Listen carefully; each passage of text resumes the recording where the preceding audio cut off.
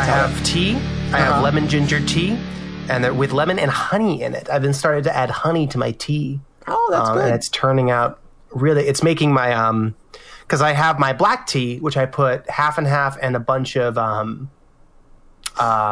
sugar into, and that turns out great. It's just like strong black tea, but cut with a ton of milk and sugar and cream.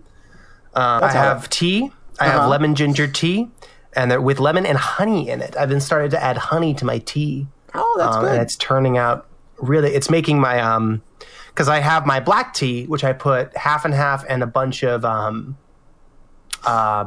sugar into, and that turns out great. It's just like strong black tea, but cut with a ton of milk and sugar and cream.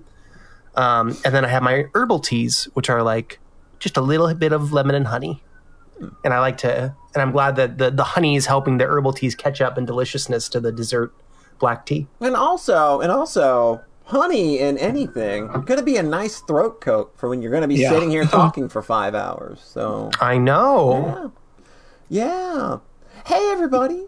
Welcome to 2022, and welcome to Soxcast episode 149. This might be the calmest and most peaceful I've ever delivered that intro. Excellent. We're just got that done with everything energy. Yeah. Who needs energy? All you need here, you don't need energy here. All you need is vibes. That's all you need. We are bringing, this is the new season 2 of the Soxcast, and we're bringing we're pivoting to ASMR. Oh, yeah. It's a little late. We're a little past the whole ASMR thing being like a huge deal, but we're never, that's why we do our Game of the Year podcasts with whatever games we play. We aren't beholden to the current zeitgeists. We will do whatever the fuck we want always. Exactly. So that's why we're peacefully doing our ASMR podcast. Right. Yeah. I don't know where any of this is going. Sounds like a great way to start. It's a great way to start a new year in podcasting, though. Couldn't be happier to have everybody with us. I hope the holidays treated y'all well. But it's time to get back to business, and being the only podcast on the internet, it's on our shoulders to be the ones to bring you your bi-weekly dose of good entertainment and good taste in media, and that is exactly what we are here to do. To my immediate virtual right, strap on your boost, it's all uphill from here. It's Rhett. What's up, guys? It's RHATE Rhett! Oh my god! What up, gamers? Oh, wait. Oh, I'm sorry. Are we doing the ASMR one instead? I forgot. Sorry. We changed at the last minute. Yeah, we really kind of made a whole platform change. I really goofed at you guys. Yeah, it's okay. I know. Look, we talked about this in the shareholder meeting. We said that the ASMR audience was was bigger than the radio DJ gamer audience. Yeah. It's the crossover audience of people that are really into like those big radio DJs and also gamers. Gamers. What's up, gamers? So many gamers in the audience. Can't believe it. I mean, that makes sense because we're the only podcast about video games. We are. We're the only podcast that features video games. And thanks to some shenanigans that I was able to pull legally over the course of the break, we are now officially the only podcast allowed to talk about video games. So even if somebody were to hypothetically start a podcast at some point in time later, it can't be about video games. It can't have video games on it. I got the trademark. You got to come through me first. Nice. You bitches don't know about my litigation. I'll just put it that way. My litigating skills. Bitches don't know about my litigation. Bitches do not know. Women fear it and fish want to be it. That's what I'm saying. That's what I'm saying. Rhett, how'd the holidays treat you? Good. I feel like well, it's been an interesting time for everyone, it feels. Well, I mean, yeah. Slightly unprecedented, even. Slightly, yeah. We continue to live in unprecedented times. Yep. That's going to be Did you know it's been a year since the pandemic started? Rhett, did you know it's been 2? I mean, it's 2020, right?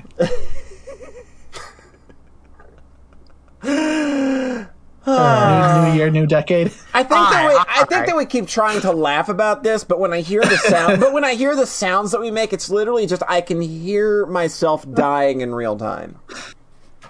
I mean, that is the podcast. Yeah. Dying in real time. We literally sit here and die 3 hours at a time. When you think about it, man, we're just getting deep and philosophical now. But Rhett, you're doing good. Hope you're doing well. You're ready to... Hope I'm doing well. I hope you're doing well. I guess that's all I can really say at this point, right? It's hard to say glad you're doing well these days, because, God, you don't even know anymore. You don't know what's going on inside somebody's... You don't know what's going inside somebody's brain piece. You don't know what's going on in there. So I hope you're okay. Oh, man. To my immediate virtual left, I'll never forgive him. It's John Thayer. Hi. Hey. I'm here to talk about video games. I'm excited. I played a bunch of them. That's a good thing. Because we haven't podcasted in a while. So yeah. We've not had a regular podcast since like November 29th. So we've had a lot of chance and a lot of time to do things. And we're going to talk about them. It's one of those things where it's just like, is this an episode where maybe we should have started an hour early? Is that what this is going to be? Are we going to be here at 10 o'clock? Is that what's happening here? We'll find out. Oh, boy. But the more I sit here and dilly-dally, like, the more the odds of that happening just shoot through the roof. So, Rhett. Hi. Do you want to get 2022 started off on a good note for us? Sure. All right. So, like you said, it's been over a month since we podcasted. Yeah, it has. I mean, besides Game of the Year, where... you know, we hash out the best of the last year. Yeah. But as far as, like, bringing new stuff to the table, we ain't done that in a while. Since late November. Yeah. So, I had a little holiday break, and I played a lot of games. I actually played some games during that time. I was shocked that this happened. I didn't know that you knew how to do this anymore. I found a way, and that way is not having work, so I have more than, like, 4 hours of free time a night, and I banged through some short little games. That's conducive. Like having free time is conducive to being able to play video games. It really is. Wild, isn't it? God, the first night back to work was, like, wild, because I was like, okay, time to play, or, like, time to finish this anime, then start a new anime, and then play 3 games, and then I was like, at 4 a.m., I'm like, oh, that's not all happening. Wow, like it's suddenly... We have time for 2 things, silly. The clock is against me right now. Yep. So what I'm here to say is I played a bunch of games, and they were all fine. I'm here to talk about the best of the best. Okay. I'm talking about the art that moves your soul. Let's do it. So I'm starting off with my number 1 piece of media consumed in the last month or so. Oh, fuck yeah. And that is the Revue Starlight movie. I knew this was coming. Peel it off. Let's go. God, I just don't even... Jump from video games right back into where you feel it home. Put in those comfy socks on, the anime. So Revue Starlight is a series I watched, and I had to check my Twitter feed for this. In May 2020, which basically means... Which was like 2 months ago, basically. 2 months or an infinity ago. Right. And so that was a show that kind of got floated on my timeline a lot because I follow a lot of Symphogear fans Yeah, I kind of figured that's where this was coming from. This is a show that kind of went under people's radar. It's got a lot of singing and fighting in it. Mm-hmm. And I watched the show and I was... like, it's fine. It just didn't quite ever land for me. So the other week, end of the year, so there was a movie announced in, 2019. The series was 2018. The movie was announced in, 2019. And then some stuff happened. It probably got pushed back, a year. Yeah. Can't imagine why. Due to the ongoing situation. So it came out in Japan in summer 2021, and then the Blu-ray came out for Christmas 2021, and then was immediately subtitled for everybody else to watch. Nice. So real late year, end of the year contender. So I saw someone mention on Twitter, "Hey, the movie's out, let's go!" So I was like, "This is probably going to be blasted on my timeline immediately." So I'm going to watch this movie, and I have no real expectations going in because it's the sequel to a series that I was kind of lukewarm okay on. with. Cool on. Yeah. Yeah. But I did want to believe in the movie because I'd seen a few of the trailers and went, that looks wild. What the hell? Mm-hmm. And even the movie itself, I went through like an arc with it where it's like the first half is very slow and very confusing. And part of that is just me not being fully like remembering the series entirely, where it's like, hey, here's all these characters are back and, you know, the timeline is advanced. It's the end of their third year now and stuff is happening. And I had a thought at one point where it's like, I know why I don't like this series, and it's because all they do is talk in metaphors. Where it's like, no, that kind of writing. Oh, it's very, yeah. Wait, Polly, what are we talking about? That shit's great. I literally was looking at my Steam reviews today because somebody gave me an award for one, and I bumped into my We Know the Devil review, and it's literally That's exactly just where my why nobody talks like this. So, yeah. Sorry, I kind of lost my train of thought. And I think so the second half of the movie just goes really hard. So it basically turns into big dumb anime at some point, is what I'm assuming you're trying to say.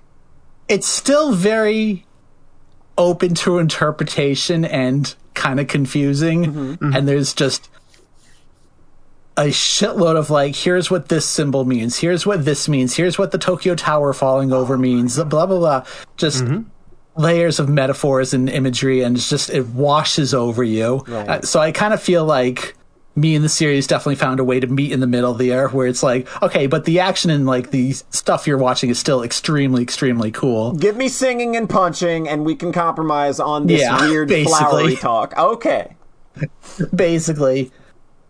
I feel like it definitely kind of made me understand what my problem with that series was, where it's like, anime tends to be nonsense from like a literal perspective, where it's like a show with like Symphogear will just have like Hibiki flies to space and punches the moon, and that's a thing that literally happens. Yeah. And you don't question it. Or like Goku screams really loud, his hair changes color, and he shoots lasers from his hand. It's on the nose. You know what it means. That's a thing that literally happens. Yeah. Revue Starlight is like all these fantasy scenes that aren't meant to be taken literally. They're all like metaphors for characters' emotions. Oh god, that would just grate on my nerves, I think. And it's everything is like that. Every single piece of this piece of media is like that. That would drive me nuts. Because that's the thing, is like, it's a story about high school girls. They aren't actually like dueling each other underneath the school in this fucking underground fight ring. Oh god. But it can be hard to. No, see, I do think Polly would probably not like this series. I'm. But it's also hard to be. Keep talking. And it's hard to like process it when it's like, because what actually happens in this series is actually more low key than stuff like Symphogear or like Dragon Ball. The fact that you're also not supposed to take it as super literally has that disconnect. Where it's like the movie could probably be actually done as like 4 arguments between girlfriends, but it's just way more fun when those take the form of anime sword fights. And it's like characters clashing with their emotions and their positions instead of just yelling at each other. Right. So the second half of the movie is just, it's 5 reviews in a row, and those are like the big musical set pieces. Each one just gets bigger and bigger than the last. And it's like, so it is an assault on the senses for a little over an hour of a 2-hour movie. It just goes so fucking big and hard. So I'm just completely exhausted by the end of the movie. And it's so like the series is also very much about theater. Like, they're all students in a theater class. So the movie, of course, is like, all the reviews are extremely theatrical and like hitting poses, you know, hitting their lines, the music being all syncopated to the action on screen. It's very dramatic, where it's like, it's less about action than it is just being a drama, really. Mm-hmm. So I finished and like in general, I don't like movies as a medium that much. So to be so blown away by this thing and just like, I think movies, they have a different pacing than television shows. Yeah, because like, one is 7 hours long and the other is 90 minutes. But on the flip side, an anime episode, when it's only 23 minutes, they gotta move. They gotta be paced, in a certain way. Mm. So it's like anime is interesting because it has the short term and, the long game of having 12 or 13 episodes at like the minimum. Right. Whereas a movie, it's the length they want, but it's also usually between 90 and 3 hours. Mm-hmm. So I finished the movie, was completely blown away, and I just kind of casually was like, yeah, I'm going to give it a 10 on my anime list. And like, I don't give 10s that often. No, this is like the first one since Symphogear. Mm. So that's, about 2 years. Like Love Live Sunshine, I bumped up to a 9, and that was my anime of the year. Cool. So I went back and did the obvious thing of rewatching the series because I was like, am I missing something here? Because holy goddamn that movie, huh? Yeah. And I was going to watch the series with a commentary track that one of my favorite VTubers, Rene, just did. Oh, yeah. And like 10 seconds in, I realized, oh, wait a minute. This is a series where you're reading dialogue, watching the show, reading song lyrics all at the same time. Yeah. It's one of those real assault on the senses series. Yeah. I cannot handle someone also talking over that. Oh, that would drive me fucking nuts. Yeah. Because I was like, I want to do a proper reanalysis of this. I don't want a super fan talking over the whole thing. Yeah. I will probably watch that at some point and just focus mostly on her because I just have now rewatched the series. But as a revisit, it was like, oh, this is so obviously the wrong move. Yeah. So the series, I came out of it better than I did previously. I still don't actually love it, though. Mm. Where I just think there's a disconnect between, I don't know, like the pacing just feels kind of weird. There's 9 characters in like a 12-episode show. So like half of them kind of get really, really shortchanged. Like they get 1 episode and then they don't do anything the rest of the series. Mm-hmm. One of the fights, like right towards the start, has like, to me, the completely wrong pacing in the fight versus how fast tempo the song is. Mm-hmm. So it's just like really high energy music playing while the characters are like in a sniper match, which is like slow and, kind of more methodical. It's like, oh, this one, like the action is not fitting the music at all. What the hell's going on? And but like that's episode 2 and it gets better after that, but it kind of stumbled right at the start and that was not great. The back half of the show is still really good, but I think my main problem is that this is one of the things I wrote about 2 years ago, is that I really don't like the main characters that much. Aww. That's instant poison for like almost any property. It's so crippling. So here's the thing about the main characters that I don't like, is that they made a promise to each other when they were 5 years old. Oh no. And that's their entire motivation, the entire show. Oh, it's so bad. You just have to accept it or the show breaks for you. And it totally broke for me the first time. Yeah, that would just completely like, come on. And then even doing the whole like reading the song lyrics thing, like while they're fighting, and almost every single time it's like character they're fighting, is laying out their position, and then the lyrics from the main characters comes in, but I made a promise to my friend.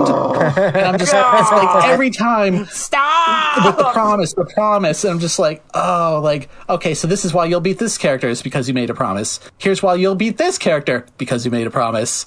So it's just so intensely hammered in, even the climax of the entire show. Oh, jeez. So the movie moving on from that may be my favorite part. Because like is such a weird. It sounds so lopsided to me in terms of just like a media experience. I mean, it's like from a director who has worked with Ikuhara and is like very obviously trying to make his own Utena. Oh, right. Yeah. Like that is like the underlined inspiration for this whole thing. Clearly, that makes like as soon as you told me who he worked with, yeah, I get it now. One of the Twitter comments I saw was like, "This is the most Ikuhara thing that's not actually directed by him for the movie." Yeah. It's just like the whole promise thing is so overbearing though. When it's like, you know exactly how it goes. Where it's like, we made a promise on that day at that place underneath the Tokyo Tower. This is our destiny, our promise. It's so. And he got, you know what? I love Metal Gear Solid, and even Metal Gear Solid has a dumb "we made a promise" plot line. I'm just like, Jack, do you remember? Yeah. Oh, jeez. This is literally anime. Jack, do you remember? Oh, so one of the girls is like tsundere for the first like 3 episodes because she thinks the other girl didn't remember the promise. Oh, like it's so you overbearing. don't remember the promise for when we were 5 years old and we are now teenagers? Are you telling me you don't remember? That's the other thing that really bugs me about the promise is that they are so explicitly 5 years old at the time. I know, that's so stupid. It's so young. I don't remember shit from a month ago. How is I don't remember being 5. Right. Literally. I remember the morning of my 5th birthday.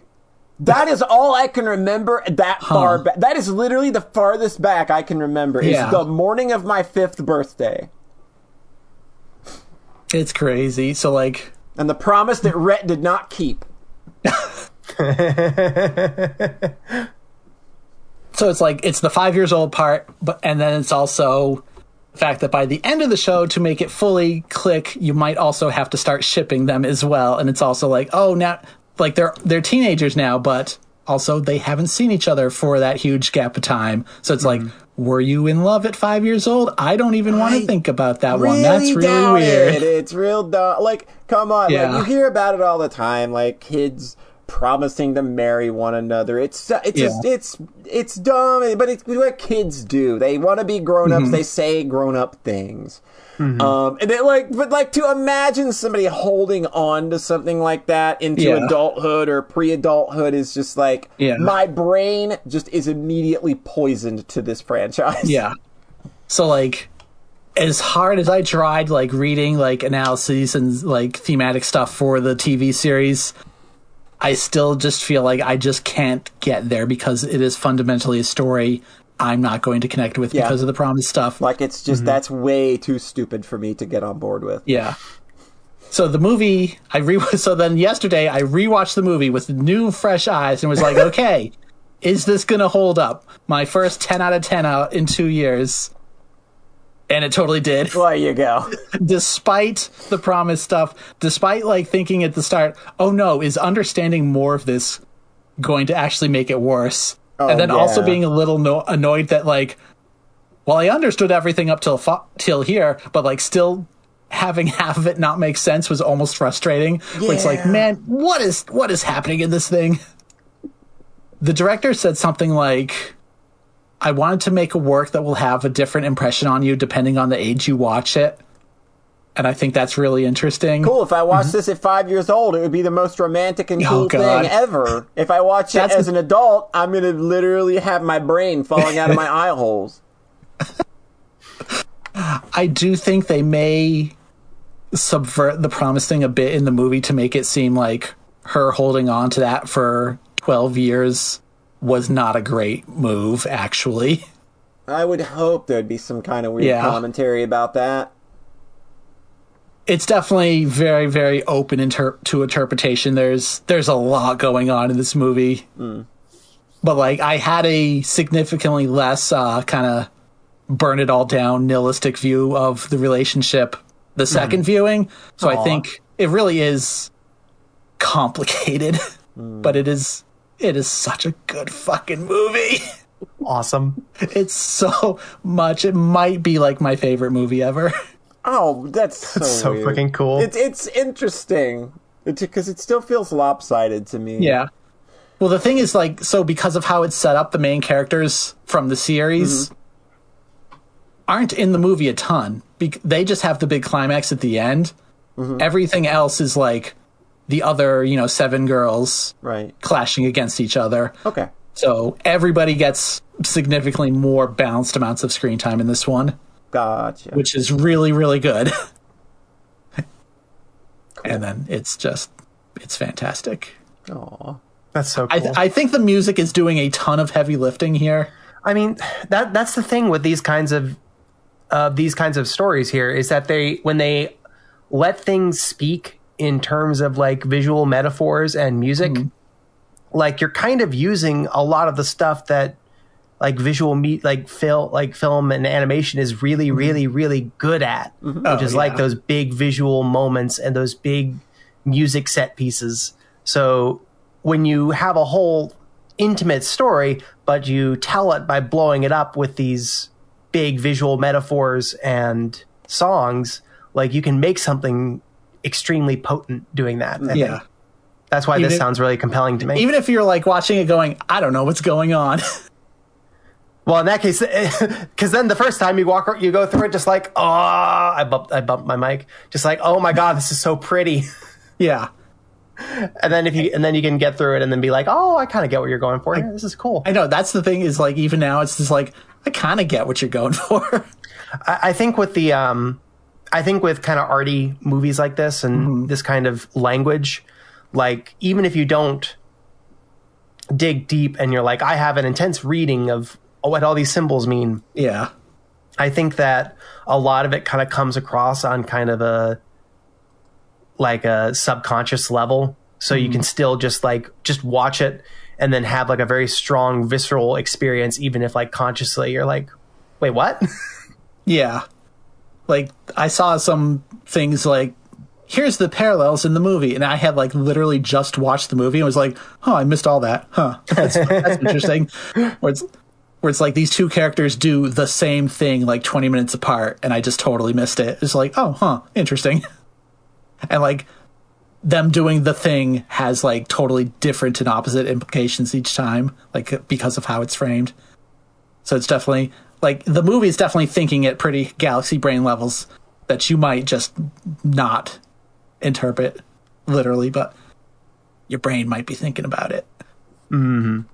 You didn't notice that, but your brain did. Yeah, that's the one I was going for. But your brain did. I mean, I think it's like musical stuff was working on the same level, where it's like, hey, this is not being literal. This is using something very exciting and fun to communicate something quiet and boring. Yeah, but the quiet, boring thing is what makes it like good. So.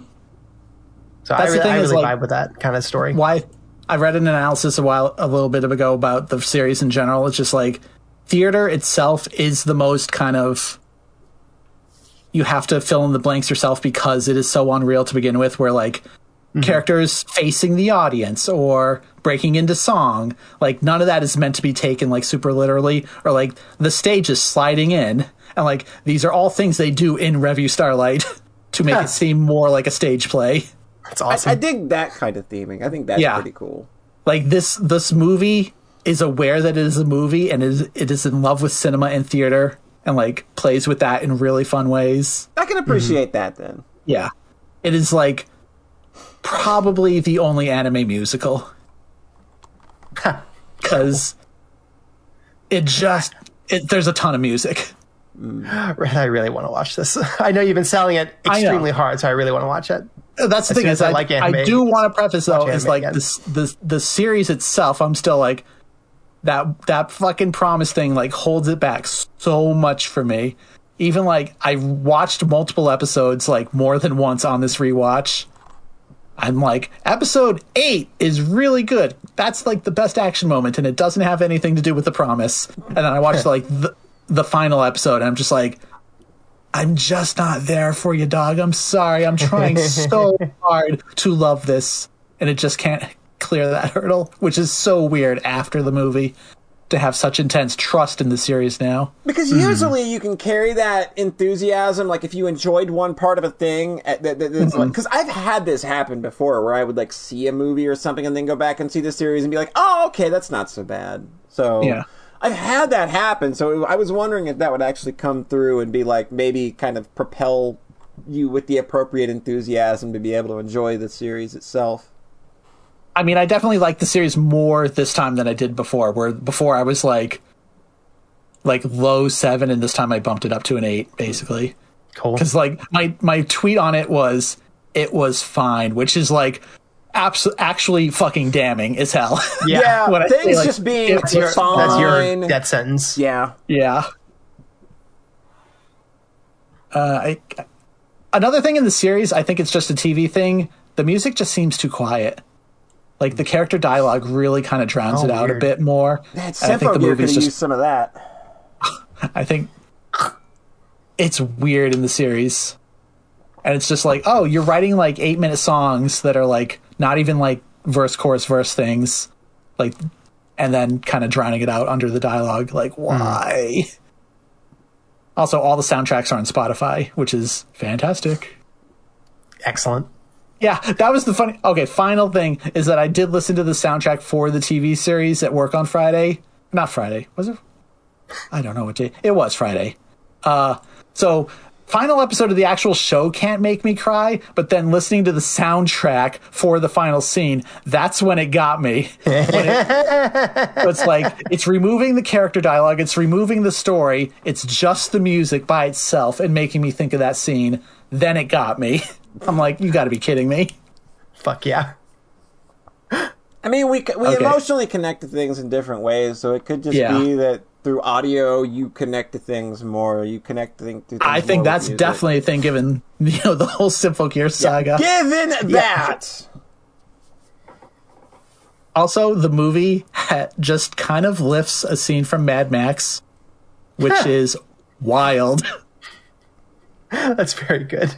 They're just like, hey, this is cool imagery. Can we have it? Thanks. Good.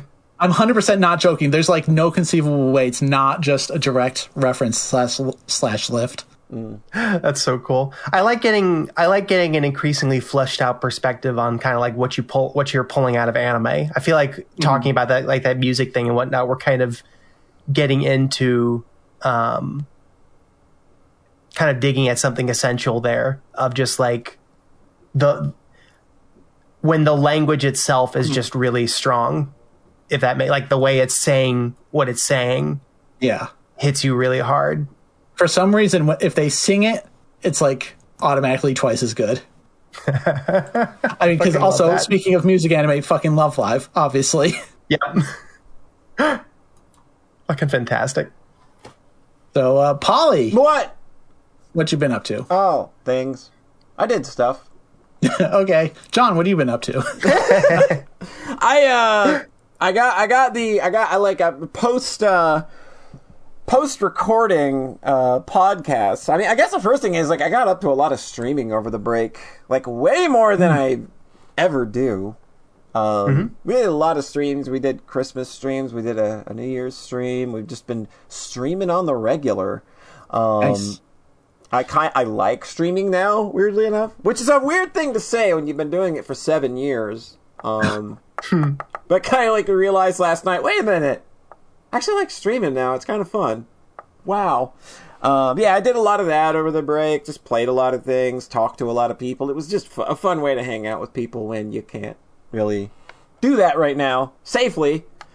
So that was a cool thing to get done. I started and after we got done with the end of the year podcasts and stuff, you start that like, okay, well, what's going to be the first thing I play now?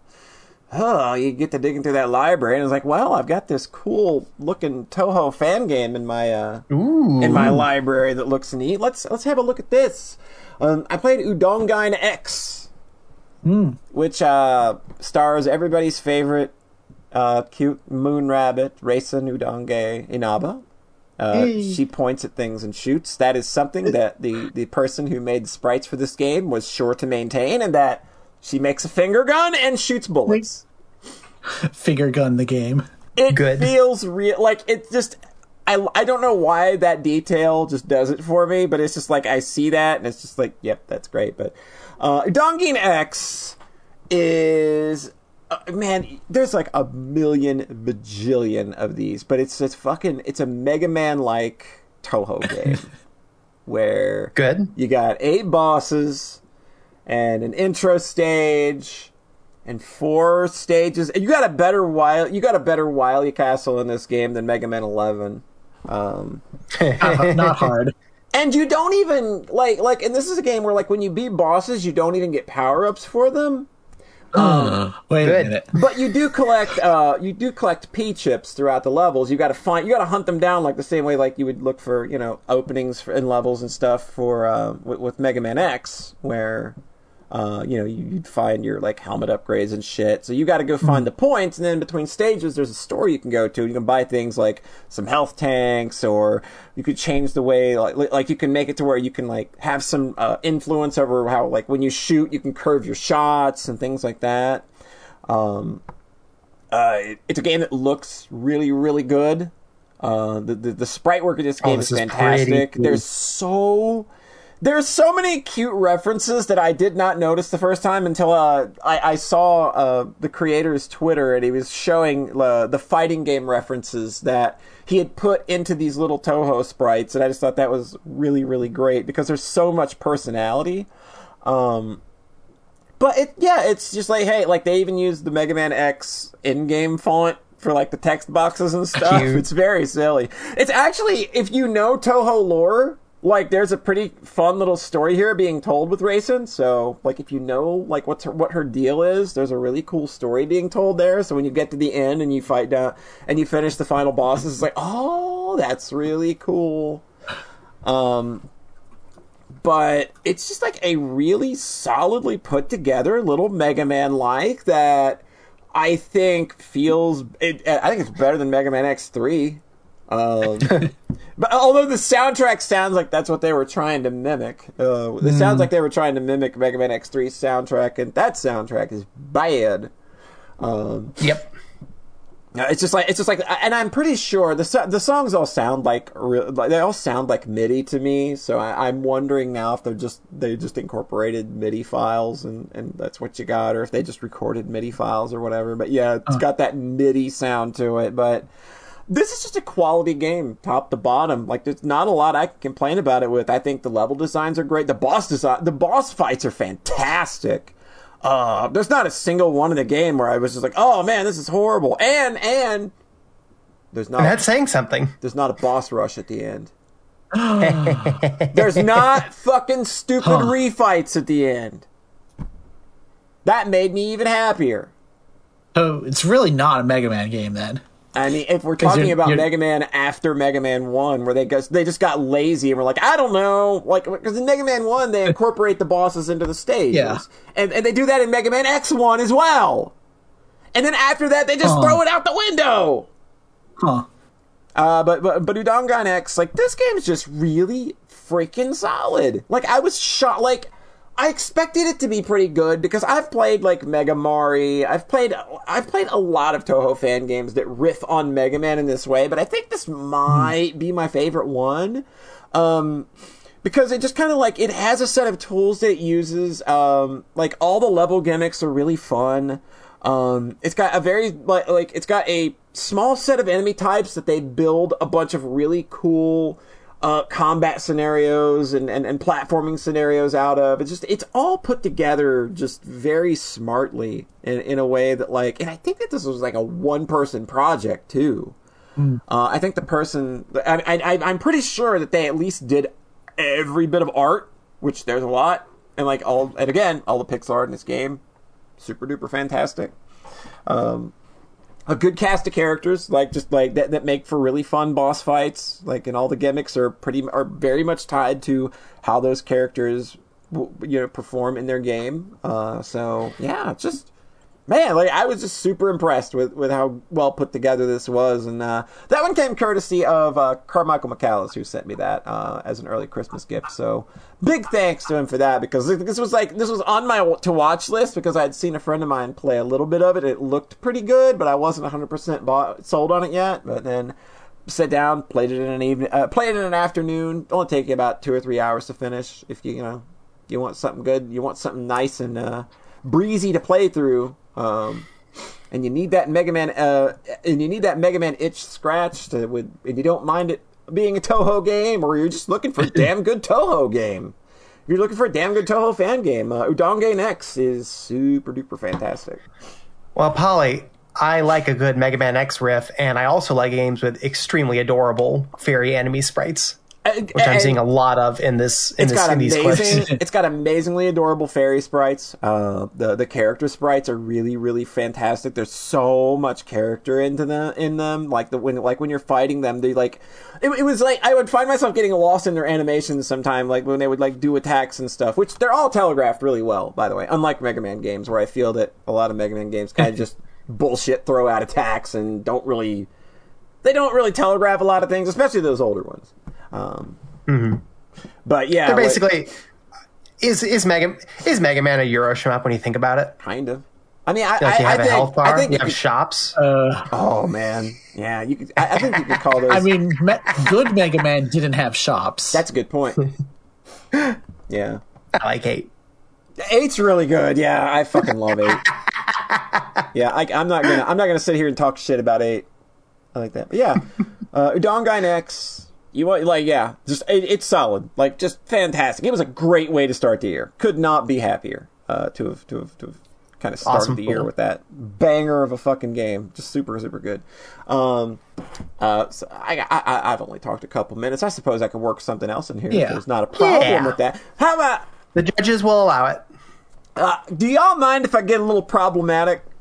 Can I start? Can I be the first one to pull the? Oh boy! Can I be the first one to pull the alarm of content warnings? I know you just pulled out, like crash the black. You pull the hammer out of the box, crash the glass, pull down the big hand. You put the 4 cylinders in like an alien. And then you slowly pull down the handle. It's like, okay, we're going to discuss some problematic content. Klaxons are going off. It's a lot going on here. Like, look, I figured, you know what? Like we had John embrace his trashiness last year in a lot of ways that I think was very fun. If you listen to the Game of the Year podcast, it made me very happy. To just kind of embrace trash, embrace your interests. And right after Udon Guy X, I was just like, you know what? We're embracing trash, folks. We're gonna do it. Here we go.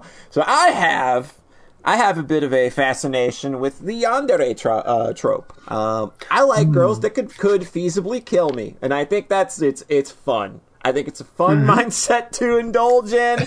I think that's probably just not even anything I had to say at this point. I think people just kind of know that, given the way that our tastes run around here and the way we've talked about things on the show in the past before.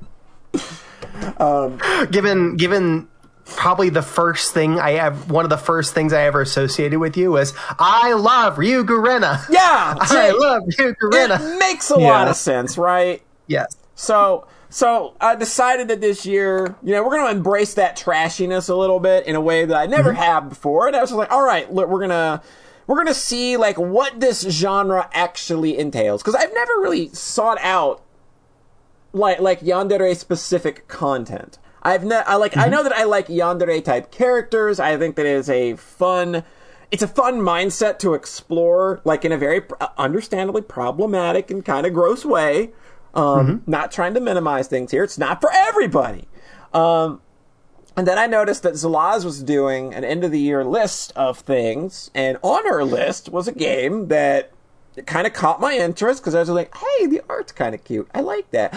Yuri, okay, I'm at yandere. This could not have been more perfectly timed.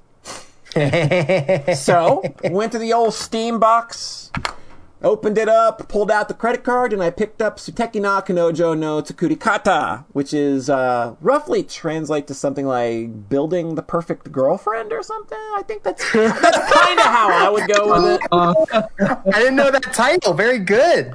Good start. Yeah. So, again, we're going to preface now. We're going to get it out here. Here are the content warnings. I'm pretty sure this is how I started my Steam review too. Like, this game's really ugly.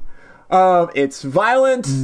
It is a very unhealthy depiction of mental health and mental illness. And it features non-consensual sexual content.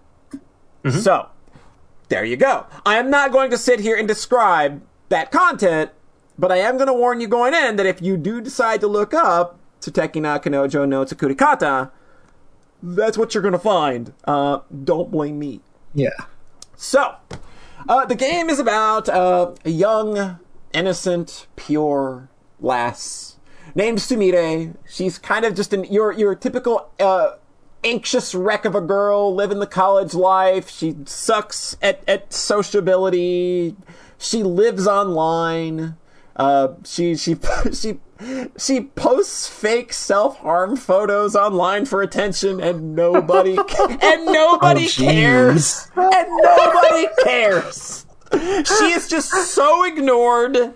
Nobody gives a shit. Like, nobody replies to her posts or anything. She has, like, one online friend she talks to, which is basically you, the player, I'm assuming, because this game gets real weird. So Sumire is kind of a wreck. And she's an adorable wreck when this story starts out. It's like, oh god, I kind of like her. She's very interesting. Watching her it's almost like an extreme version of what's her name from Watamote. Where, a lot of her problems are just kind of just being a ball of anxiety. That's sort of this girl's problem too, only she's also just kind of trash as well. She's just an online goblin.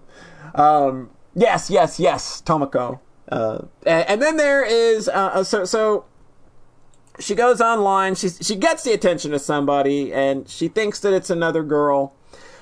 She goes to meet this person, and oh no, that's good, bad juju. She's gonna get sexually assaulted by a bunch of dudes, but it doesn't happen. Because to her rescue comes Nazuna, who is a rich girl. She's extroverted. She's angelic. She's perfect in every way.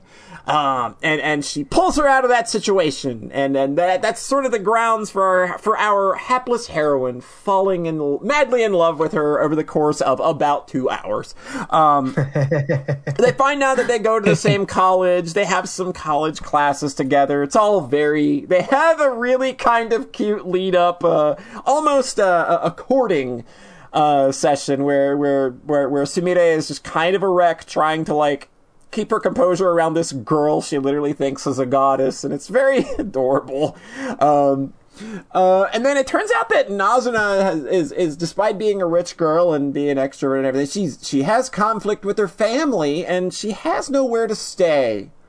So she's been sleeping around with friends and stuff to kind of have somewhere to stay at night, and Sumire finds this out and offers her a place to stay. And this is kind of where she gets the end toward our story, kind of turning very that it takes that yandere turn where Sumire very quickly adopts a codependency on this girl, and Nazuna is not good at trying to push that away. She kind of gives into it too often and kind of opens herself up into becoming Sumire's plaything, and then things take a much darker turn when the bad things start happening. When, when she's like, hey, you know what? Here's a collar that I had for my dog that got killed, and I'm going to make you wear it now. Uh-oh. It's a dog that got killed. Oh boy. Good.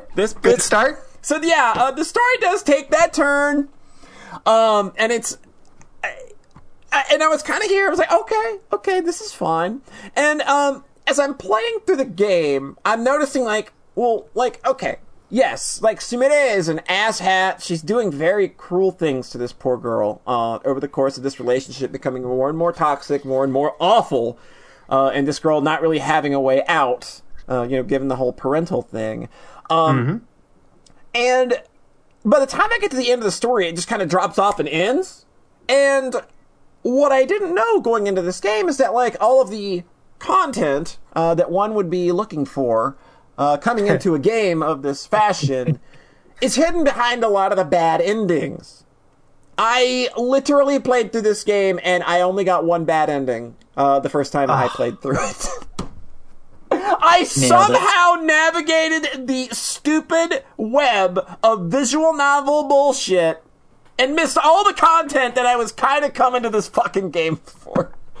So when I got to the end, I was like, what is this? This was tame as fuck.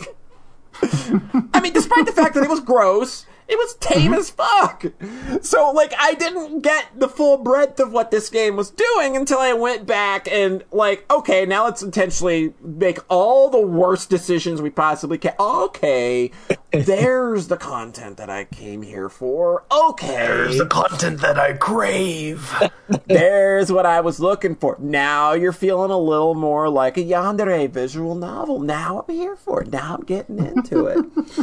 You have a lot of issues sometimes where the structure, the visual novel structure of something seems to work against the effect that it seems to want to have on you. Yeah! Like the game where, like, I'm pretty sure they expect you to make the bad decisions. I'm pretty sure that that's what they want. And I remember Zalaz pointing out to me that she had to map out the decisions to get to the true ending.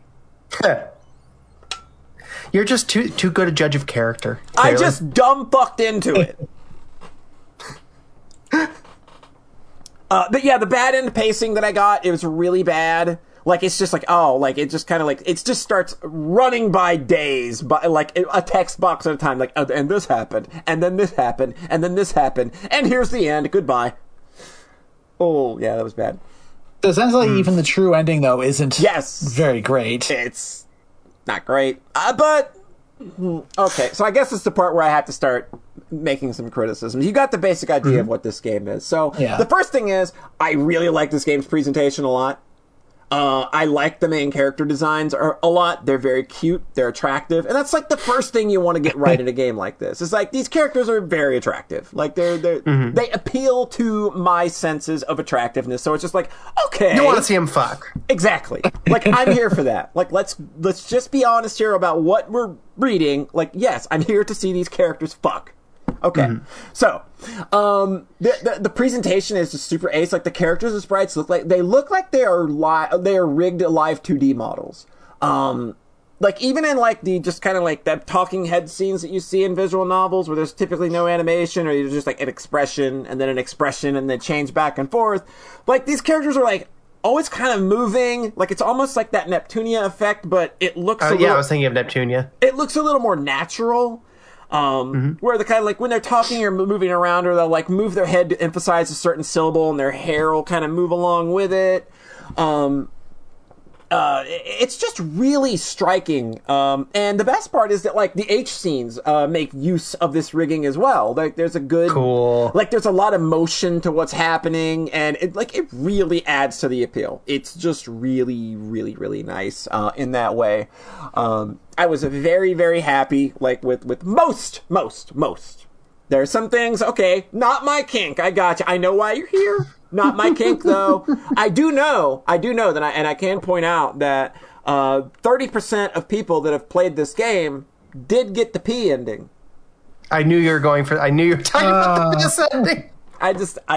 It was very funny. It was funny to me to see that as a statistic. To be able to look at that. The penultimate ending. Thank you, Raven. The penultimate ending. Fuck. Very good. Why isn't Raven writing our show for us? God damn, Raven, you're a genius. But yeah, not everything was my cup of tea, but I in general really liked how these things were put together. This back alley scene with what did we call it? Like the tasteful thigh placement, I guess, or the tasteful that. It was like, you know what? Feeling this. Yeah, I'm here for that. That's really good. Okay. I think that's the one John sent me a screenshot of. Yeah. Like, and there's just a whole thing there where it's just like, man, that's just real good. You could, yeah, okay, I'm here for this. And like when I was there for it and when I was enjoying that stuff, it's like, okay, I'm wallowing in this filth and it's fun.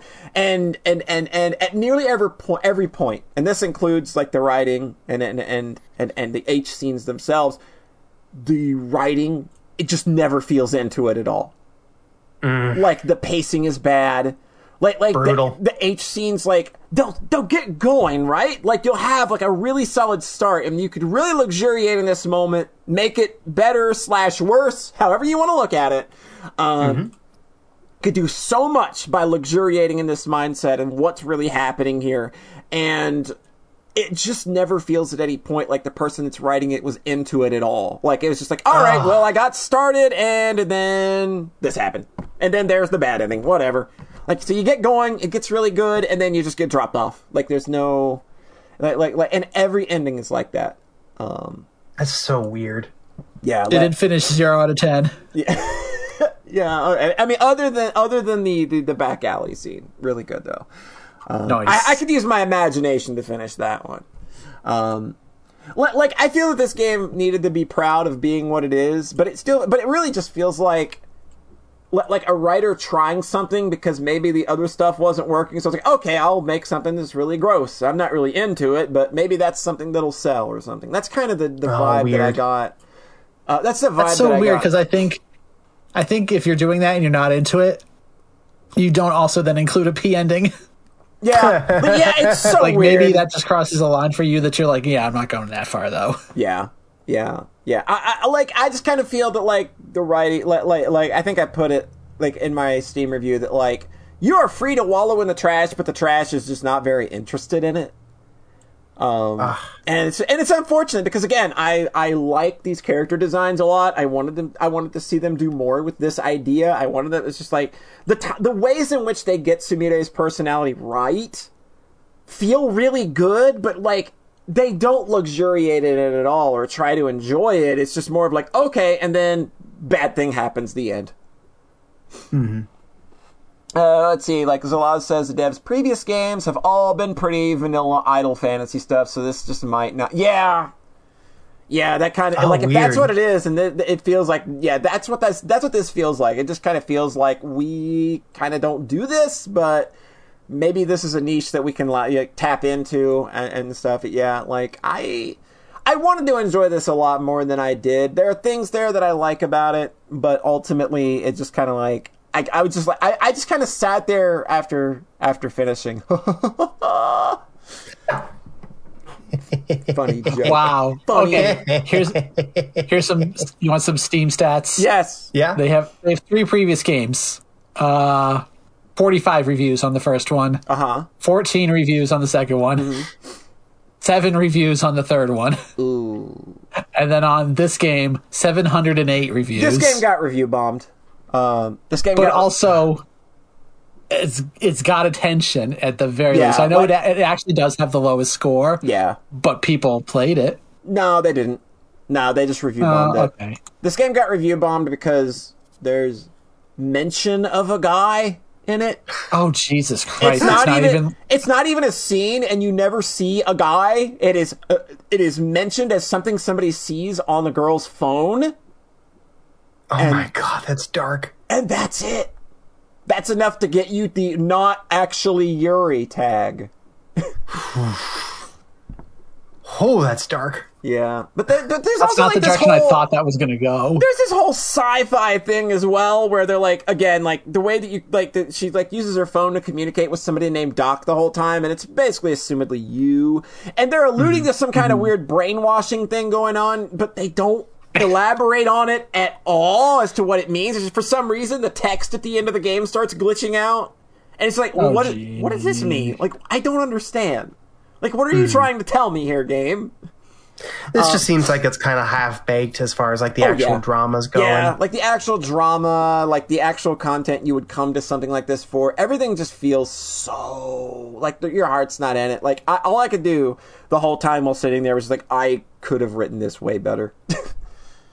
Like, I have no experience writing anything that's yandere other than the bits that we did in her lullaby, and I know that I could have like, taken this idea and did a whole lot more with it for people that like that kind of thing. I just kind of ended up really disappointed and coming away with, like, you know, one or two scenes that I think really good, like, that's good stuff, but my brain has to finish them off because you didn't. Oof. Yeah, so that's me wallowing in the trash. And then being disappointed because it wasn't trashy. It wasn't trashy enough. That's beautiful. Yeah. I totally understand. I understand exactly what you mean. And I've played lots of smutty games that, like, feel half-baked in that exact way. Just like, you didn't really want to go for it. Yeah. Like, to write something like this, I think you've really just got to fucking lean into it. Like, you know what you're writing. Just go for it. It's all imagination, baby. Like, enjoy yourself. Like, let yourself be in that shitty mindset and just take it as far as you can go. Or why fucking bother? Like, why put out something that your heart's not in it? Like, I feel nothing here, you know? Like, I had to write, you know, I had to use my brain to make the part that I liked actually better, you know? Well, thanks for sharing that with us. And I appreciated this take. And I have been browsing VNDB looking at the Yandere heroine tag plus girl x girl romance tag. That's not a lot of stuff, unfortunately. Nope. Not a lot. Yeah. Sounds like I'm getting the bat signal flashed to me. You know, like, maybe it's time. Obviously. Disappointing. Yeah. So that's Suteki no this one's cute, though. Takurikata. Yep. Just kind of. Yeah. The worst part is I'm still like, check that out. Do it. It's in my library. You can check it out. I know.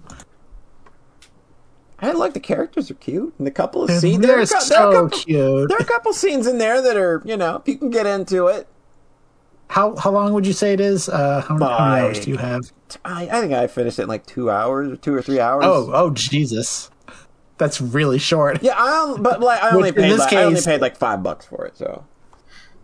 Yeah, you've 3.8 hours total with all the. Yeah, I went back, like, when I finished the true ending, I think it took like 2 hours, and then I went back and did all the bad endings, you know, all that entails, and I'll just leave your imagination to that part. Yeah, so if it's not going to be like.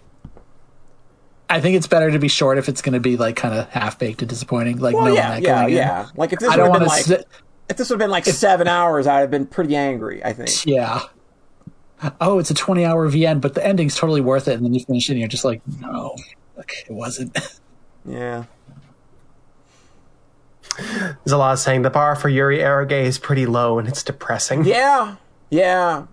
Trust me, like, when I went to VNDB and looked at the same tags when I finished this game, it was very disappointed that it's just like, there's not more of this?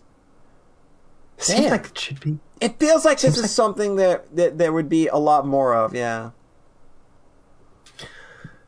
Well, the Yuri, got to make room for plenty of Yuri stuff about holding hands. Yeah, like it is the most pure expression of love, after all. Mm-hmm. Completely pure and unphysical. Yes. Before they grow up and go and have real relationships. That's why it's so perfect and ideal. Exactly. God. I did like that this was a college story and not a high school story. I like that. That is nice. I think that's a cool idea. Like, yeah, that's not a setting you see very often. I swear that's a thing. I don't know. They probably... Steam can be weird with younger characters. No, it's very much set at a university. Like, it's not something that it's not something they did to get on Steam or to bypass any kind of ratings stuff. Like, it's actually like the school, the classrooms they go to are actual college, you know, auditorium type classes. So cool. Yeah. Well, thanks for sharing your take on that. I am very here for. I think we're all very here for nuanced takes on this stuff. Yeah, like it's always like it's fun to kind of indulge this part of your brain, and then like when the stuff you use to indulge it is kind of disappointing, it's just like, crap. What was even the point? Well, crap. John! You know what's extra funny? What's extra excellent is that you made the choice that you were ready to jump in on this, and then you immediately started posting on it about Maine. Posting about it on Maine. Just like that that is very in line with your character is that I'm going to fucking own this. Yeah, that is exactly the choice. That was very conscious, by the way. Me posting the things that I posted from this game publicly, which wasn't anything terrible. No. I kept the dirty, smutty stuff, to myself, where I mentioned it in DMs. But yeah, like when I started playing this, it was like, I don't fucking care who knows what I'm playing. Like, I put it out there on my main VTuber account, and then like, this is what I'm playing, posting screenshots from it. My Steam review is public. People know that I've played it, and I don't shy away from what the content is in the review. So it's like, look, you only live once, and indulging in trash ain't gonna fucking kill you. If you ain't hurting anybody, fucking cares, man. And that's a good thing. I think at this point you're ready to, if there is somebody that's going to yell at you, fucking draw them out and so you can get rid of them now. Yeah, that's kind of just at this point. If you've been around me enough, and this is the breaking point. All right, John, what you been doing? God, I was like looking at those VNs that were tagged that, and the first one was like sisterly bliss. Uh-oh. God. All right, life is good. Yeah, it can be. Well, there's one we can talk about in a little bit, I think. Mm-hmm. I finally 1cc'd Batsugun. Oh shit. Felt real fucking good. That's such a hard game. So goddamn hard. Oh. I worked on it for like a month plus in the summer, and then put it down, and then came back to it, and then polished it off in like a couple hours. I just was like, and then it all came together just 6 months later. And then it just all came together. Yeah, that game's always kind of been a bit of a problem for me because the bullets, I feel, are a little. I think they mix into the background a little too much. Gotcha. I managed it. I think I just had to learn the stages real close. Yeah. But oh god, it's so fucking pretty. Mm-hmm, mm-hmm. Oh my god, that game is. So this is the last Toaplan shmup. Yeah. So people will say like, oh, this is the first Bullet Hell also, which is probably true. To me, it just feels like I played a lot of 80 shmups, and I played a good chunk of Zero's shmups. This is like, it feels like a perfect marriage of like Bullet Hell and classic shmup stylings. Yeah. And that's really cool to me because it just feels it didn't come across like half baked. It came across like the best of both worlds to me, where it was just like still pretty strict and clean, I guess, or like I don't know, Bullet Hell. A lot of Bullet Hell stuff can be like, and this is the pattern this is the fuck off pattern. Oh yeah. Through. Like, we are bombing this every time we see it. Yeah. And there's a little bit of that with Batsugun, but like you only get one extend, so you have like 3 lives to do the whole game. Like it's pretty. It feels built to. You're not mushing your way through it with resources, right? Basically, yeah. And that's the way that it feels kind of classic to me. Also, just those really nice, like chunky synths, chunky classic arcade synths. This game has got incredible sound hardware. Yeah. So it strikes a really good balance for me, where it felt kind of perfect. Just like this is sort of an ideal shmup texture for me. Just the experience of playing it. I played with the Pink Lightning girl, and I really enjoyed her weapon. So it was a long journey getting there. It does the perfect Cherry Blossom thing, where stage 4 is like at almost as long as the previous 3 stages put together. Yeah, it feels fucking great because stage 4 is extremely good. Yeah. Like it like when you sell the marathon stage late game, like it feels so good, like in Perfect Cherry Blossom. So I just had a blast with this. I'm really glad I stuck it through and got to the end there. And that's one of those 1cc's you get to be proud. You get to be proud of that 1cc. That's not one everybody gets. Yeah, I feel good. I feel real good about it. It is a 12 on the Shmup STG difficulty ranking, according to the Japanese wiki. That feels fair. Going up to 50. Yeah. That's the one where Gradius 3 is like a 30. A 32 or something. like above like an R type. Yeah. 2 all being like 28 or something. Yeah. I had a lot of fun. I feel like my abilities are growing because I also played all of Blue Revolver. Ooh, that game. A game that I had played 2 stages of and got my shit pushed in so hard. So Blue Revolver's really hard. Red played it a bit ago and was like, "Hey, this seems extremely good." Yeah. Just like, but I was like, energy also, wise, I got fucking wrecked in like stage 2 or 3, and then I put it to normal. And basically, like, this was as hard as any of my Arcade 1cc's. It was just, I just played it nonstop for a week. Like, this was all I played over Christmas break, essentially. Jeez. Oh, nice. So I played it on Hyper. I started off, this is something I'm going to keep harping about every single time I talk about the game forever. I started off on power mode because I like dealing a lot of damage very quickly. Yeah. Yeah.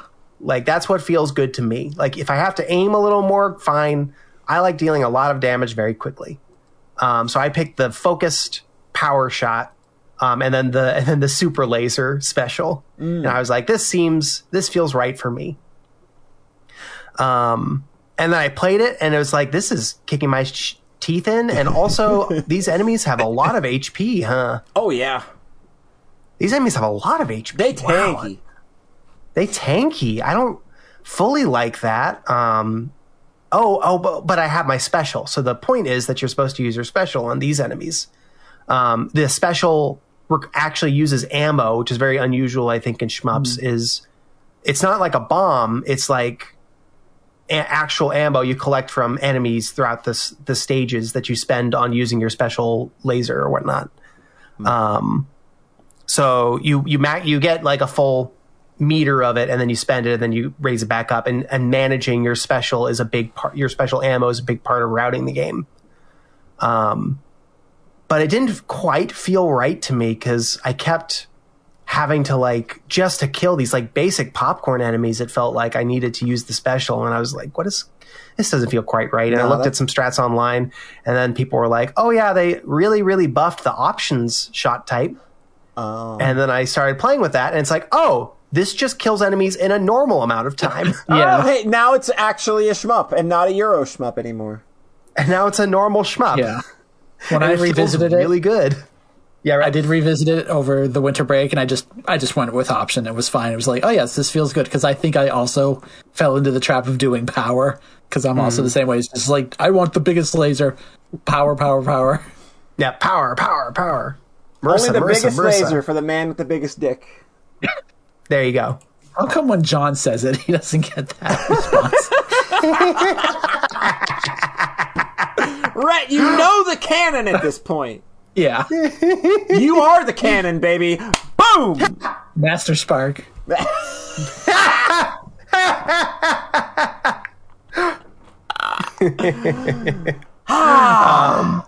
So I just play this game to fucking death. It is like a 20-minute shmup. It's like 5 stages. It's a lot like Batsugun in that respect. Yep. But it is definitely a bullet hell. Oh, yeah. It's bullet barf like I haven't seen in a while. Yeah, it's bullet barf. Stage 4, really fucking good. Really good. You get to stage 4, and it's just like the bullets are coming so fast, and the enemies, like, it's that kind of thing where you have to crowd control the enemies. You have to deliberately figure out the way you want to approach enemy patterns so that you can kill them, because if you don't, then the bullets on screen are going to get completely unreasonable. You're just going to get crowded out. It's over. Yeah. So I think that's the big difference coming from like Touhou, is that a lot of the time in Touhou, the hard parts, a lot of what the focus of the game is on, here is a hard pattern. Yeah. Learn to dodge it. Yeah. And with Cave stuff, and with stuff like Blue Revolver, it is, you need to manage and sculpt the screen with your movement so that A, to shape both aimed bullets, and B, to target key enemies to prevent things from getting completely unreasonable on the screen. And that's just a very cool tactical way of playing, and it's been very fun and rewarding for me to learn that. And Blue Revolver it's so like high octane, like just especially stage 3 and 4 there. Like stage 3 is a lot like Batsugun's stage 4 actually, where it's an airborne stage and everything is just going 100 miles an hour. Oh, nice. Yeah. That I think that's the one where when I first reached, I was like, oh, this is something special. Yeah, it's real cool. And then stage 4 is just, I think that's where I just fell completely in love. I guess like stage 5 is sort of like, it's a little boss rushy where it's not doing those cool enemy patterns. It is like, there are like 4 mini bosses, whereas all the preceding ones have like 1 or 2. Mm-hmm. So I think like pacing wise, maybe that's why I kind of resonate a little more with like stage 4 is like, these are just real solid enemy patterns here. And then stage 5 is like, here are 4 Touhou patterns. And I love that. And like, when I get into the Touhou patterns, I'm like, oh, it's like I'm home again. This is nice. Welcome home. Oh, the bullets are being sucked up from the bottom of the screen. Uh-oh. Okay. I know how. Hey, guess what? I can deal with that. This is Easy Street. I've been playing this since the day I was born. This is like this is like 2005 shit I was doing in Touhou. Come on. I literally call them spell cards. Just like, oh yeah, spell cards. Easy peasy. The final boss is just like 6 like all-timer, inventive, adorable spell cards, basically. Mm-hmm. Like one of them is that it makes a big ball and the ball fires off in a random way, and whenever it touches the edge of the screen, the left, right, or top edge of the screen, a bunch of bullets fly out, explode out. Oh yeah, that's the good shit. While the boss is spell card. Yeah, while the boss is generating waves. Yep. All of it, like it's a nice balance of like that cave stuff, with the enemy sculpting, and then just real juicy, clever, fast spell cards. So I think players like me who grew up on Touhou but have kind of fallen in love with this other style, would be right at home at. So I had a lot of fun learning this, and I fucking screamed when I beat the last boss because I did it on my last life. Oh! And the final spell card is an extremely hard survival card. Those are always the scariest. Yep. When you bomb and like it does nothing. Oh my god, that's the thing, is that bombing on the final boss does fucking nothing. It's like I always just got like, I remember the first time I ran into that mechanic in a shmup, I literally shit my pants. It's so scary. So I just was like, oh my god, am I gonna do it? Because that's the other thing with sort of this style of shmup. When you play like an 80s shmup, a lot of the time it is, okay, I will play, and I made one mistake and died, so that's the run. Yeah. Which again is so clean. Like there's no resource management. It's just like I am playing a shmup, and I don't have to, and I'm not thinking about it on any levels beyond that. But there is something nice about the kind of the mental calculations of like, I want to save up bombs for here. I want to save up ammo for here. And then you start going on the thing where like, oh shit, I took a death on stage 2. I really don't want to reset. How about, but if I get through all of stage 3 without dying, then I'd be at above my normal pace. So I'm just going to get through stage 3, and then I get through stage 3 and I die. And I'm like, oh, okay, well, if I just do stage 4 without dying, then I'm still on good pace. On my final run, I had no death stage 1, I no death stage 2. I died 3 times on stage 3, and I was like, well, that's the run. This is done. Yeah, that feels like you're cooked. And then I clutched it through all of stage 4 and clutched it through almost all of stage 5, and then took like 2 deaths, and I was like on that last card, just like, okay, let's do this. Like you're waiting for those last 2 or 3 seconds are like the longest seconds you've ever felt. They're literally an eternity. Oh, it's so good. So I think Batsugun felt a little bit perfecter to me in terms of like this just felt amazing. Mm-hmm. But again, I also like went for the most damagey character right from the bat. Mm-hmm. I feel like maybe I would have felt basically the same way about Blue Revolver if I'd got into the build that felt right to me right away. Right. But I had like 2 or 3 hours at the start of Blue Revolver where I was like, oh, this doesn't quite feel good. Mm. But then once I did, I was like, oh, okay, this feels great, actually. There's plenty of power on the leaderboard, so I don't know. Maybe I'm missing something. That's kind of how it always is with these games. I find that like the one that I play as is the one that's just like either considered entry level or nobody cares about, and then I go look for like the more advanced play styles, and those are what's all over the leaderboards. It's like always a little disheartening. Yeah. So I just had a ball with this. These are two just stellar shmups. I've heard a lot of people compare Blue Revolver and Zero Ranger. Oh yeah, and like. I feel like if you just want like 20 minutes of high octane action, you're probably going to do better going with Blue Revolver. Yeah. Zero Ranger takes its time. You've got to kind of. There's a lot going on in Zero Ranger. It's still a great shmup. It's fantastic. It's a 50-minute shmup. Like even it's a 50-minute once you get past all the cool story stuff and structure stuff, like. It is a 50-minute shmup. Yeah.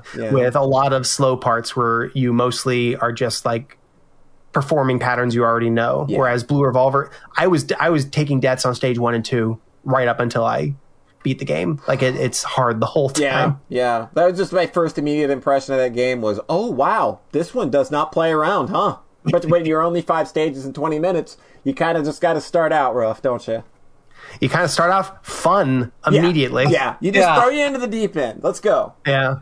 That might be one more thing that made me kind of prefer Batsugan a little bit, is that the ramp up does feel just a little bit more elegant in Batsugan, where Blue Revolver feels a little more like it kind of is kicking your ass. There's less of a crescendo, I think. Yeah, it's like, still again, is one, but I think it's comparable to the Loudness War, where like, you know, like something like Batsugan, there's dynamics to it where it builds to that, and there's like nuance in how it does so, whereas Blue Revolver, hell, I'm loud all the time.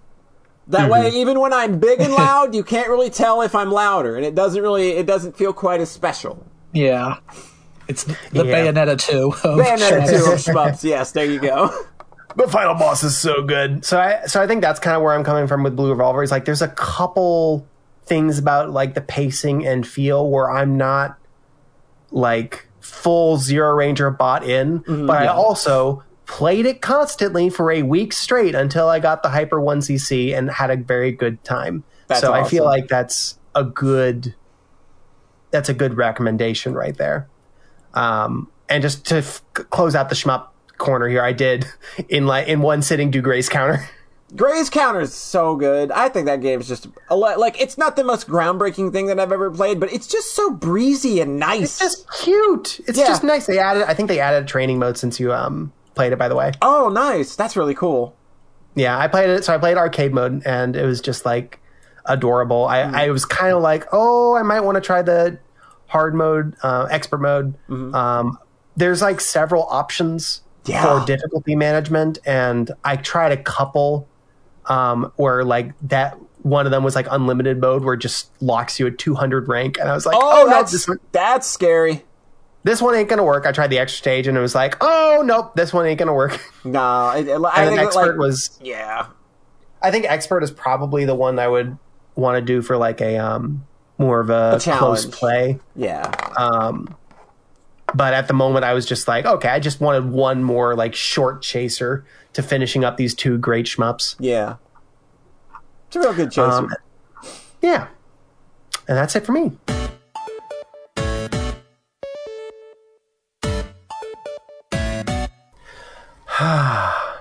Just responding to somebody mentioning an old Flash game I used to like. Old Flash games? You mean like Hollow Knight? No, it was Among Us. Oh, right. That's from like 2018. That's pretty old. That's pretty old. It was like, what, 7 years ago? At this point, I don't even know. Don, I saw the Flash game thing you were talking about, Depict One. Yeah. I have a story about that one because I was on the Newgrounds panel of judges for Game of the Year that year. Oh, what? Look at you. There were like 20 games. You had to play, honor system, play all of them and vote for like your 5 favorites. And there were some I really did not like. Uh-oh. Yeah? But Depict was on my list, and then it won Game of the Year, and I was like, okay. Okay, I'll take that one. This system is not rigged. It was like my number 5. I think Redder was on there too. I really liked Redder, so I was a little sad that didn't win. But so I was like, at least something I didn't abjectly hate won. Right. Something I voted for won.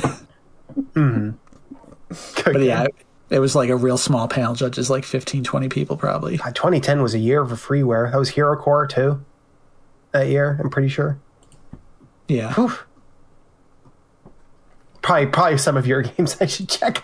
Well, no, Hunters was the next year. Hunters was early Hunters 2011. Was 2011. God, for some reason I always think Hunters was 2013. I don't know why. Me neither. Yeah, like we celebrated the 10th anniversary last year. We did a whole stream about it. I know. I just always think it was 2013. And we'll celebrate the 10th anniversary this year. And we'll celebrate the 10th anniversary this year. Because time is an illusion. Press space to win 2019. There you go. All right, Rhett.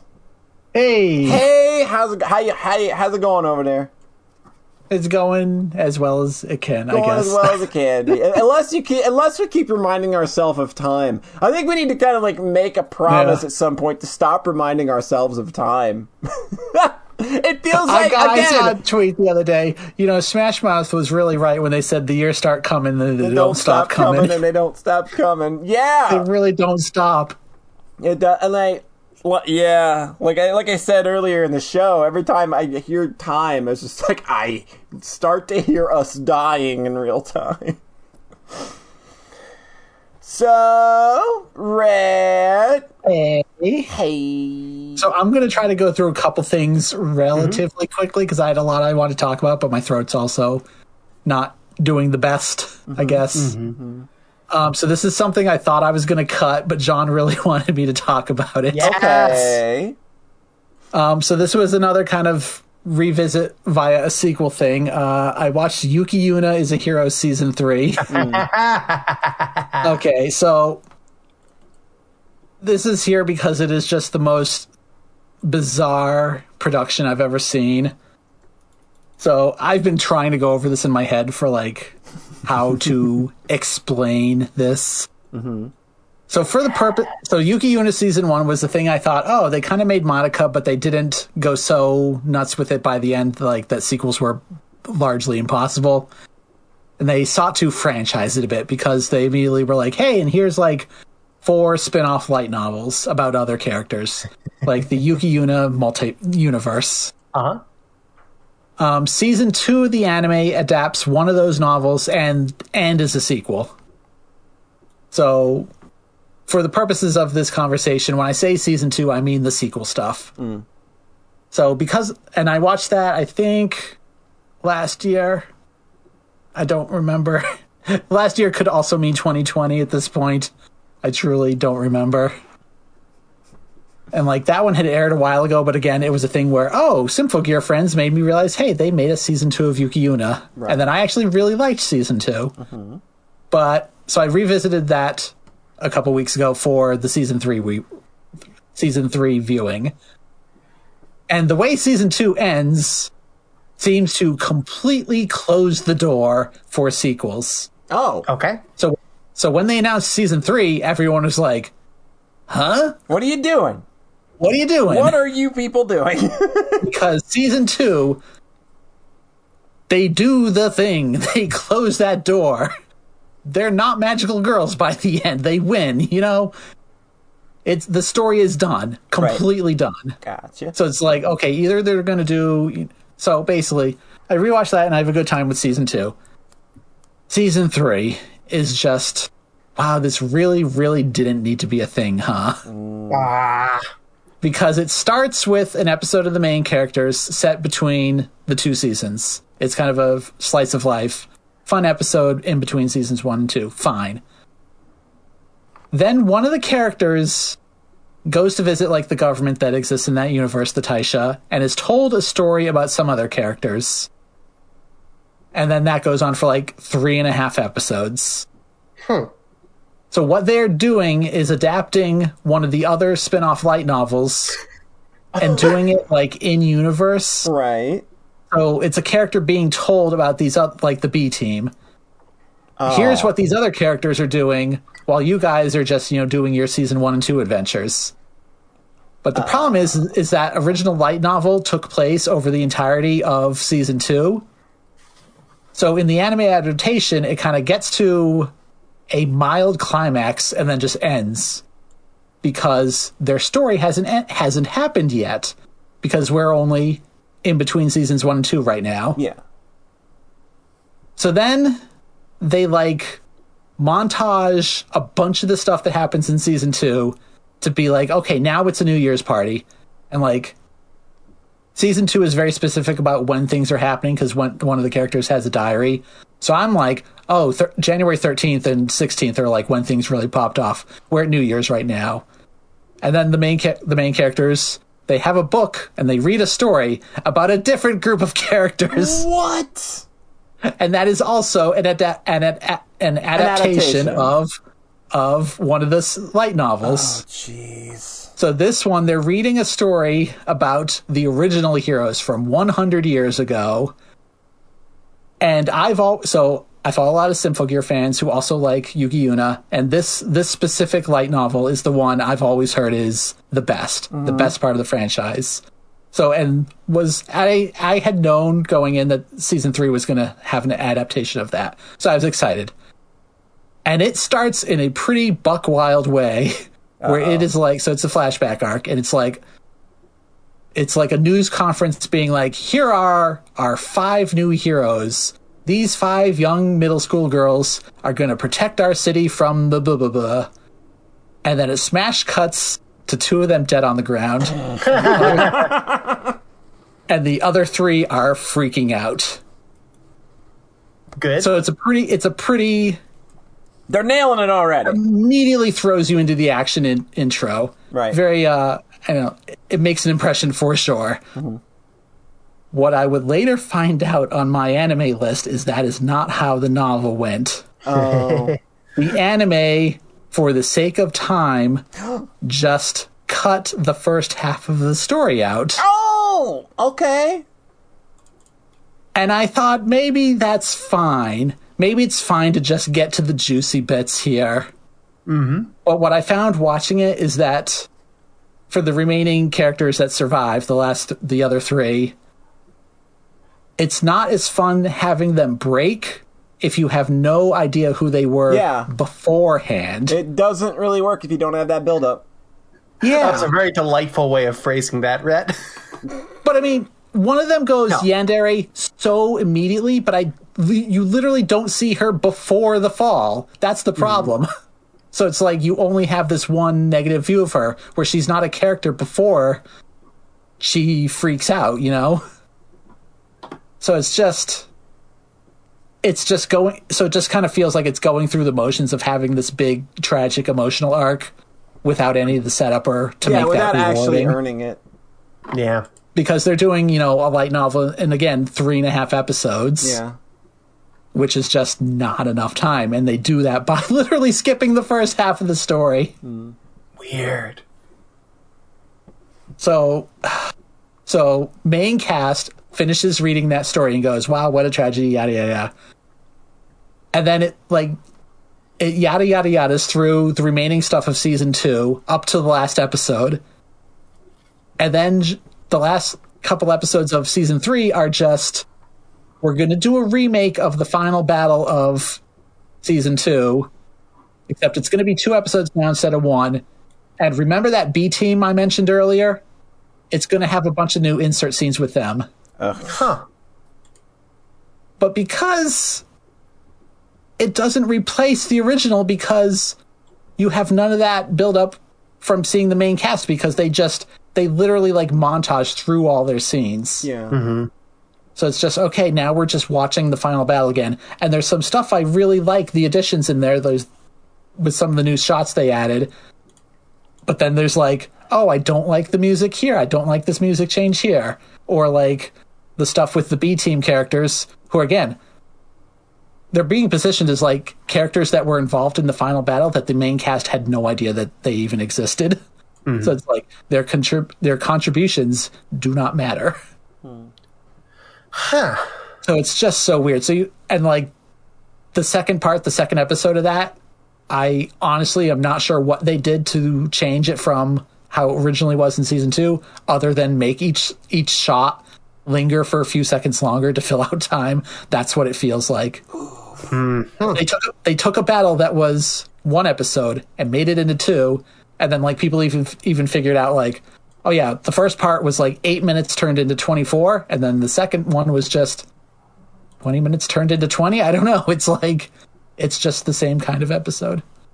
So then finally, at the end of all that, there is a 13th episode that is just true ending epilogue. So you finally get some new resolution with the original cast. Weird. So you could watch that episode by itself after season 2. And the extra funny part about it is why you can do that is because there's like maybe 30 seconds of the B team in it. Like those characters just did not add a whole lot.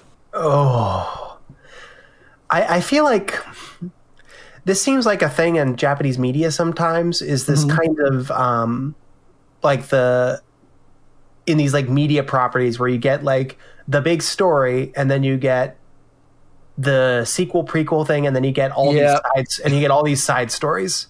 Everything's a big multimedia franchise. Yeah. Even outside that, like I just finished, like I wasn't going to talk about this, but I read the J.K. Haru sequel book, and it's a collection of short stories, and like it's just kind of interesting. And like the first book had like, and here are some side short stories we wrote, short stories we wrote in addition to that, and it made me think of like Danganronpa having all those extra like side things. Oh God! I remember trying to get through the Danganronpa stuff and realizing I do not care about a fucking thing outside the games. Yeah, like I'm not here for any of that stuff. Like I tried to read Zero and was just like, no. It seems like Yuki Une is sort of a situation where that stuff is sort of hitting a critical mass of. Oh yeah. Of this is very awkward to adapt into like a linear story following up these first 2 seasons of television. But I think they did this one in like a specifically awful way, where I think if they had just done a 6 episodes of the prequel story and then something else for the B team, that would have been better. Gotcha. It's specifically the way they montage it into the main cast hearing about these other characters on the side and then just redoing an entire episode without any of the build up to it. It's just like the worst way I think you could do with this. God, that's wild. Especially when people liked that prequel novel so much and then they don't adapt the first half of it. Like I saw someone say on my timeline, like I tried to make like a fantasy opening for it, but it's kind of difficult when 2 of the characters aren't alive. Right. Like there's so little footage of those 2. Yeah, you can't do much with that. God, that's wild. Jeez. Some great opening shots of them dead. I mean, so that's the thing. It's like you get the opening shot, and then you get them dead, and then you do get a couple flashback shots, but it's so not enough to have any impact because you already know where the story is going at that point, or already went really. The funny thing about Yuki Une is that season 1 and one of the light novels, I believe, aired at concurrently, and there's some crazy like chapter 1 of the anime, chapter 1 of the light novel, chapter 2 of the anime, chapter 2 of the light novel viewing order. That having read not read both those series, but like knowing both of those stories, seems like it would hit the spoilers in just the right order. That I'm like, John, you got to try this.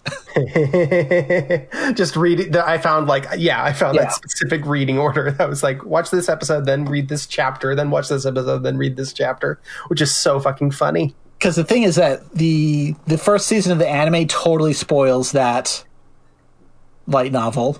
Like they just tell they tell the characters what happened in the past in the story. So I think there's an order of events that will hit really well if you do it as published, basically. God, it's so fucking funny.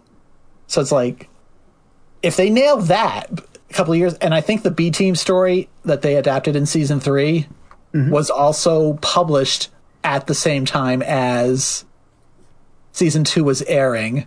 It's like that's how it was originally intended to be viewed.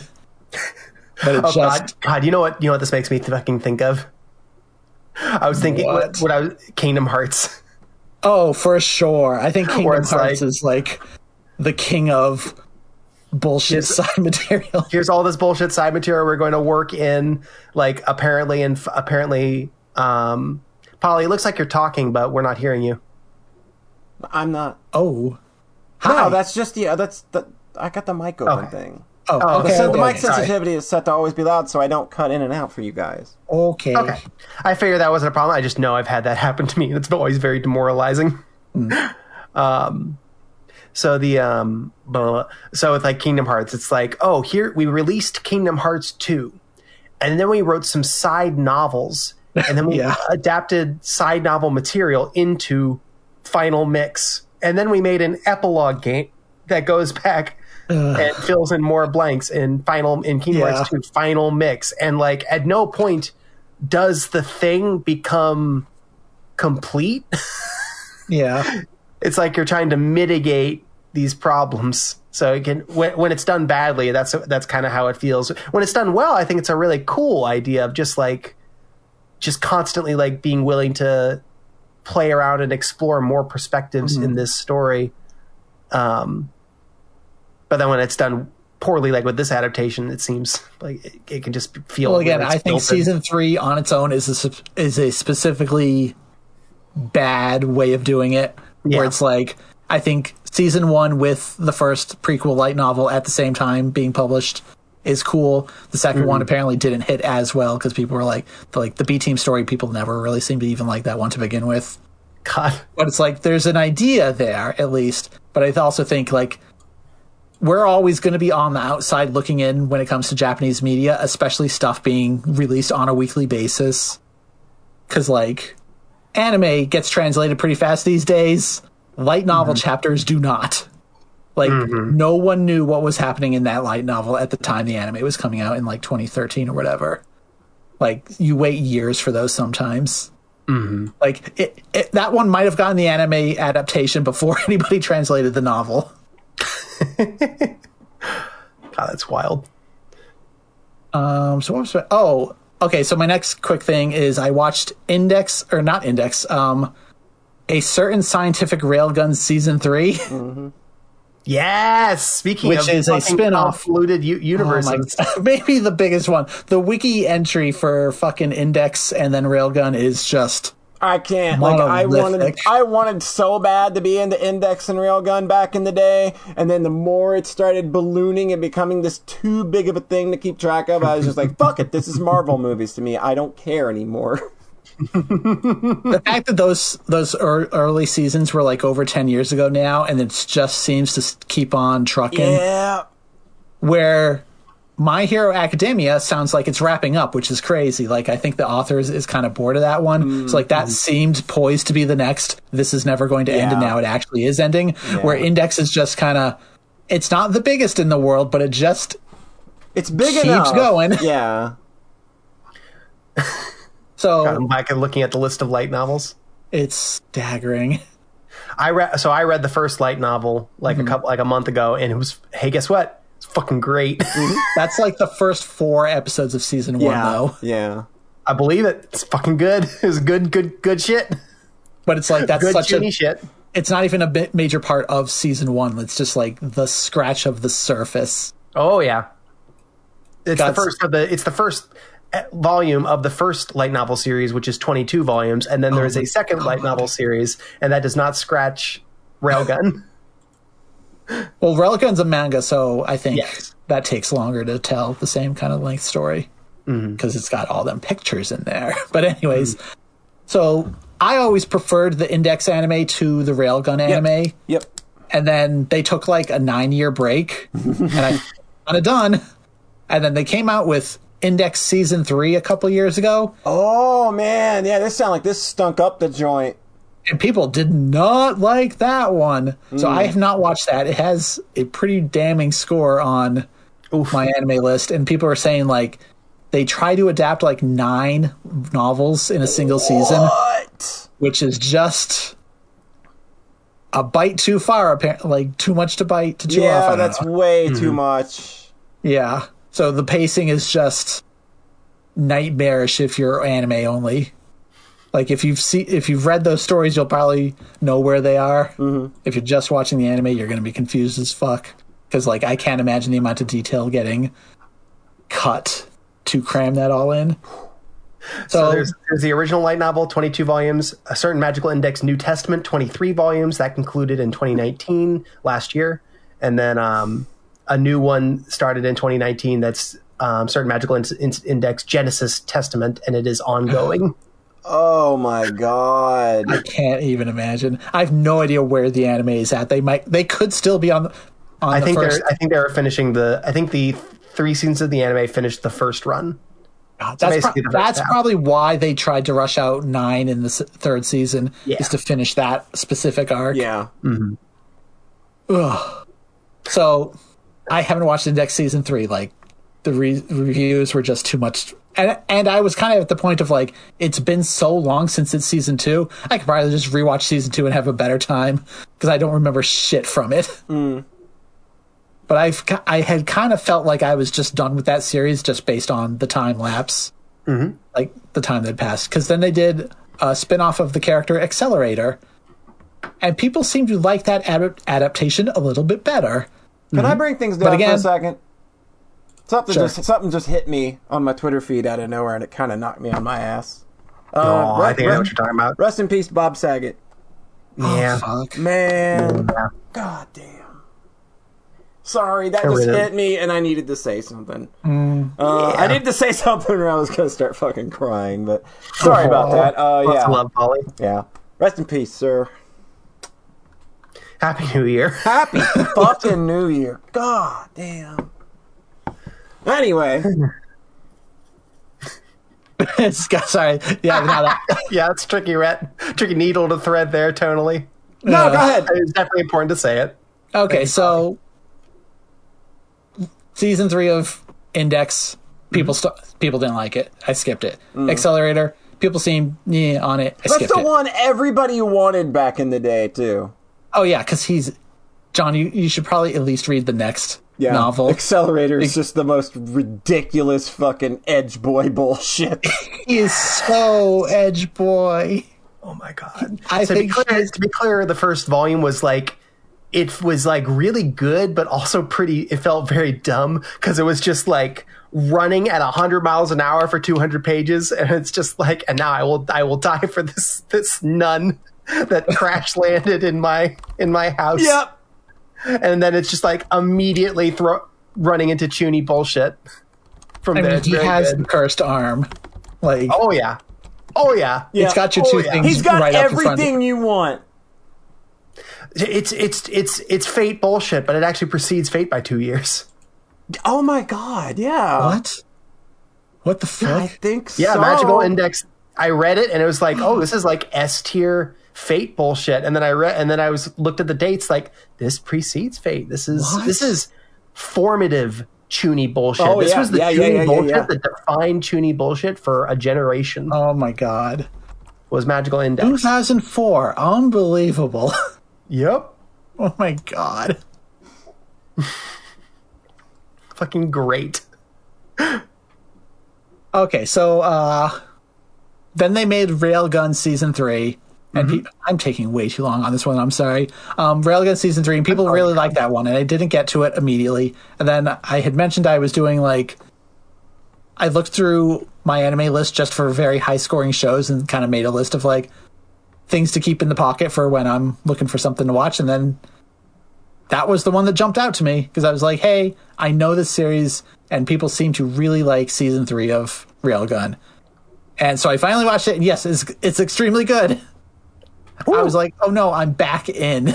You're back in it. You're back in the game. Because, God, like, the first, like, 15 episodes are just, like, this perfect shonen arc where it just is with, like, you're following a bunch of characters and they're all having their individual battles that all kind of connect to this one greater storyline. So you're just cutting between viewpoints, and it's just not a ton is happening per episode, but it's all just extremely cool. I can't really explain it. it made me so in love with anime in a way. It reminded me, and this is a weird comparison, of the good parts of FMA Brotherhood, which is like another one where it's like just enormous amounts of time building up these huge climaxes. Like that last arc in the city is like it's like an entire season. It's like the last 13 episodes of just being like, hey, we're just gonna fight this entire time now. So it's like, it may not be a great story, but it is a great explosive battle. Mm-hmm. I think being a little more invested in the characters in Railgun made it hit even harder for me. That's awesome. The one downside of the season is that then there is a second half that doesn't hit as hard because it's more kind of individual short stories. That sure ties into what I was saying. Yeah. Yeah. Well, I mean, I'm sure this is just how it went in the manga, but it's just like they try to do kind of a connective thread to have them all kind of tie together at the end, and it just doesn't really work at all. But so the pacing slows down, but not as slow as the previous Railgun seasons were, which was like, hey, we're gonna dick around for like 10 episodes and then maybe something cool will happen. Or this one is definitely kind of keeping it going, rolling the entire time. And the finale is still extremely cool for the second half. So yeah, I really, really like that show. And then I was so into this show that I went back and watched Accelerator, and it's really not that good. Bummer. Sucks. The problem is... Go ahead. What were you going to say? I was going to read a little chunk from this book. You finish your thought first before I derail everything. I think the problem is everything. Oh, God. Accelerator himself isn't very compelling as a protagonist because he's just too fucking strong. Yeah. And I don't think they do a good job animating his powers compared to how I remember season 1 of the anime doing it, where it's just like he just kind of looks at things and they die. Like, he's really too strong to be animated as a compelling protagonist.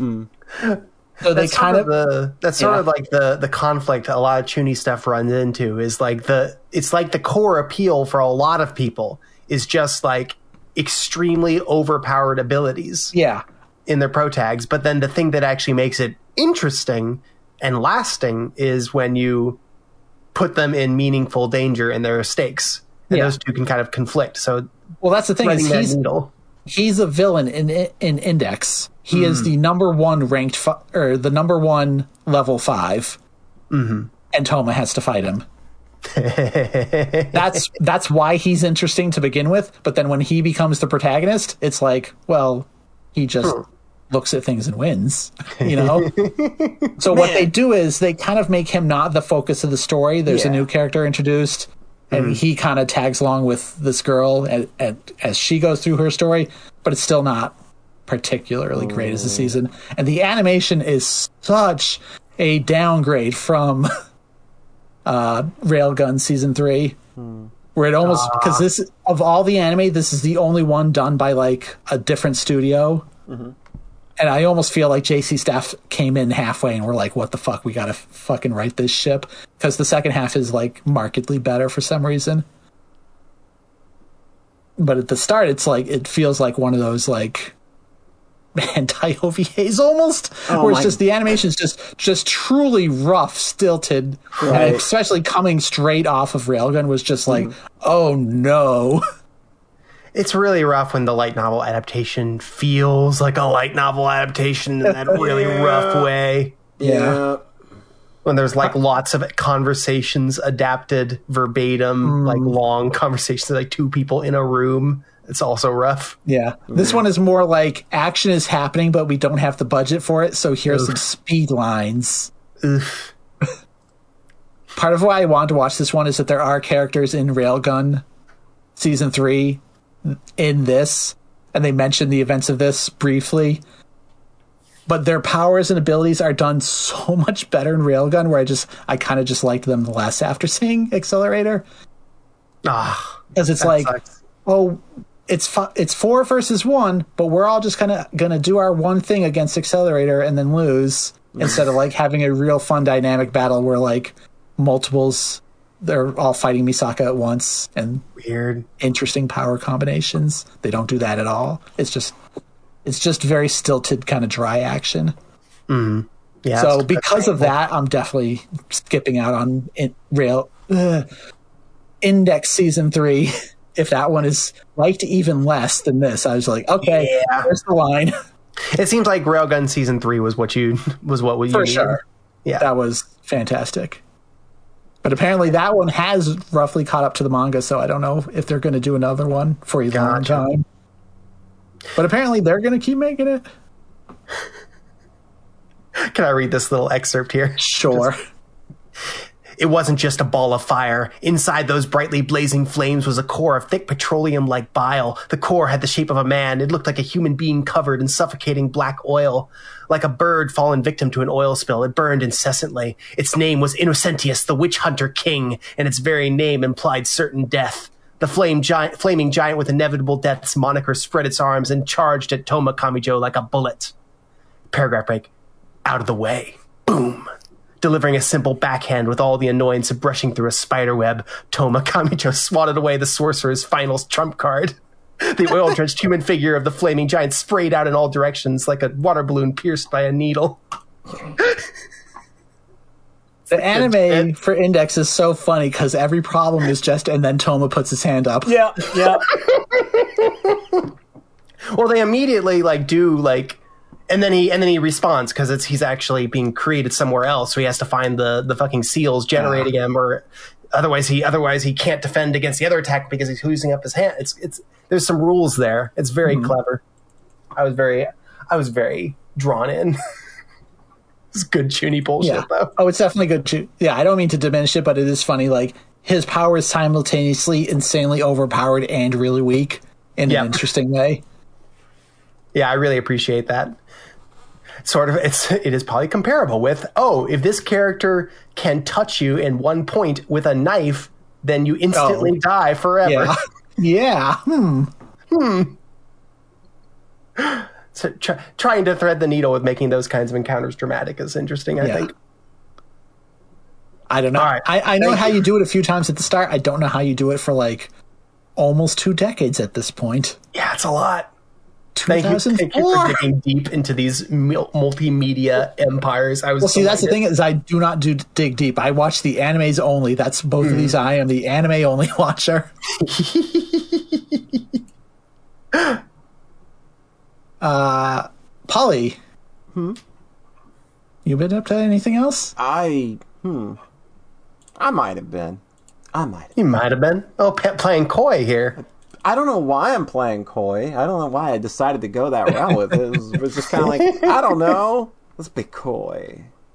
Let's tease this out a little bit. Tease it out a little bit. I don't know why I'm teasing it out a little bit. I posted about it as I was playing it on Twitter the whole time. Oh, right. Yeah, so I revisited a bit of a classic. 5 years in the can at this point, I believe, or 10, depending on how we're feeling. I revisited Doki Doki Literature Club. This is kind of and I was afraid to. I caught this on sale. Like I got the cool physical version for Switch. I caught it on sale while out and about. And it's like, hey, you know what? I wasn't gonna get this, but I will grab this for that price. And went ahead and snapped it up. And after I finished Udange and X, I was just like, let's hop into visual novel land for a bit, see how that goes. So I had this sitting around. I got a couple other visual novels for Christmas and stuff. I got a lot of visual novels for Christmas now that I think about it. Oh my god, there's so many. So I went ahead and was like, all right, Doki Doki Literature Club, it has been 5 years since we've gone around the bend, and a lot has been said about you. Far too much. I mean, we all know it as literally the visual novel that saved visual novels, and it saved them from the Japanese, basically, if you listen to some people talk. But this game has been talked to death for the last 5 years in some genuine and some disingenuous ways, I feel. And I was kind of worried that all of that maybe had colored my impression of this story and just how everything kind of plays out and how it's presented and everything. You kind of worry that, like, maybe the brainworms kind of work their way in, or maybe you've heard so much discourse about something at this point that it's just like the game has become the discourse, I guess. Mm-hmm. Thankfully, I'm happy to report that is not the case. Doki Doki Literature Club, as soon as I loaded this up and like the music started for the first scene, I just immediately felt drawn back in.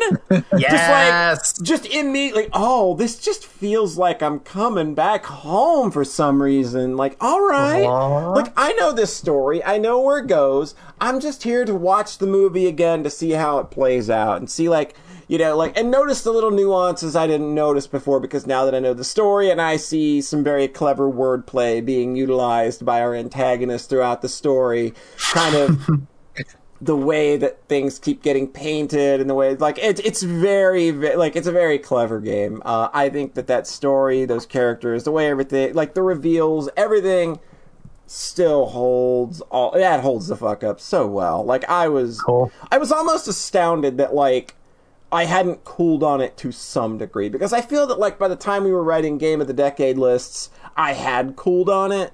Yeah. But like I said, like, when I threw it on and immediately just kind of felt at home, it was like, oh, this is gonna hit again, isn't it? And goddamn, that piano's then the singing starts right at the end, and you listen to them lyrics and what they mean, and god damn it, got me all over again. Just crap, man. So this is the Plus version, where they had to go in and they had to make their own OS, because this is ported, you know, to the Switch. So they had to kind of make a new layer on top of that to run Ren'Py under, which is really interesting. So they do that, yeah, like, and that's how you kind of finagle. That's how you do all the file finagling you have to do at the end. And it's like they still, like, remember to put all the stuff in that gets put in those folders as you're playing that game, because throughout the course of the game, like, if you go back and look at the folders, like, even on the original PC game, like, there's still stuff, like, they're fucking with the files there, and you can find files that, like, pop up and get deleted at random points and stuff like that. So they still managed to include all that in the with the original stuff there with their new OS, which I thought was really cool. Like, okay, you found a cool way to do this. It like, they do kind of, like, you know, they, like, the secret's out at this point, right, of what DDLC is. So they actually spoil it on the back of the box. It's like, hey, the psychological horror giant comes to consoles. Like, oh. But it's also just like, okay, the M rating on the box kind of gives it away, too. There's something up here.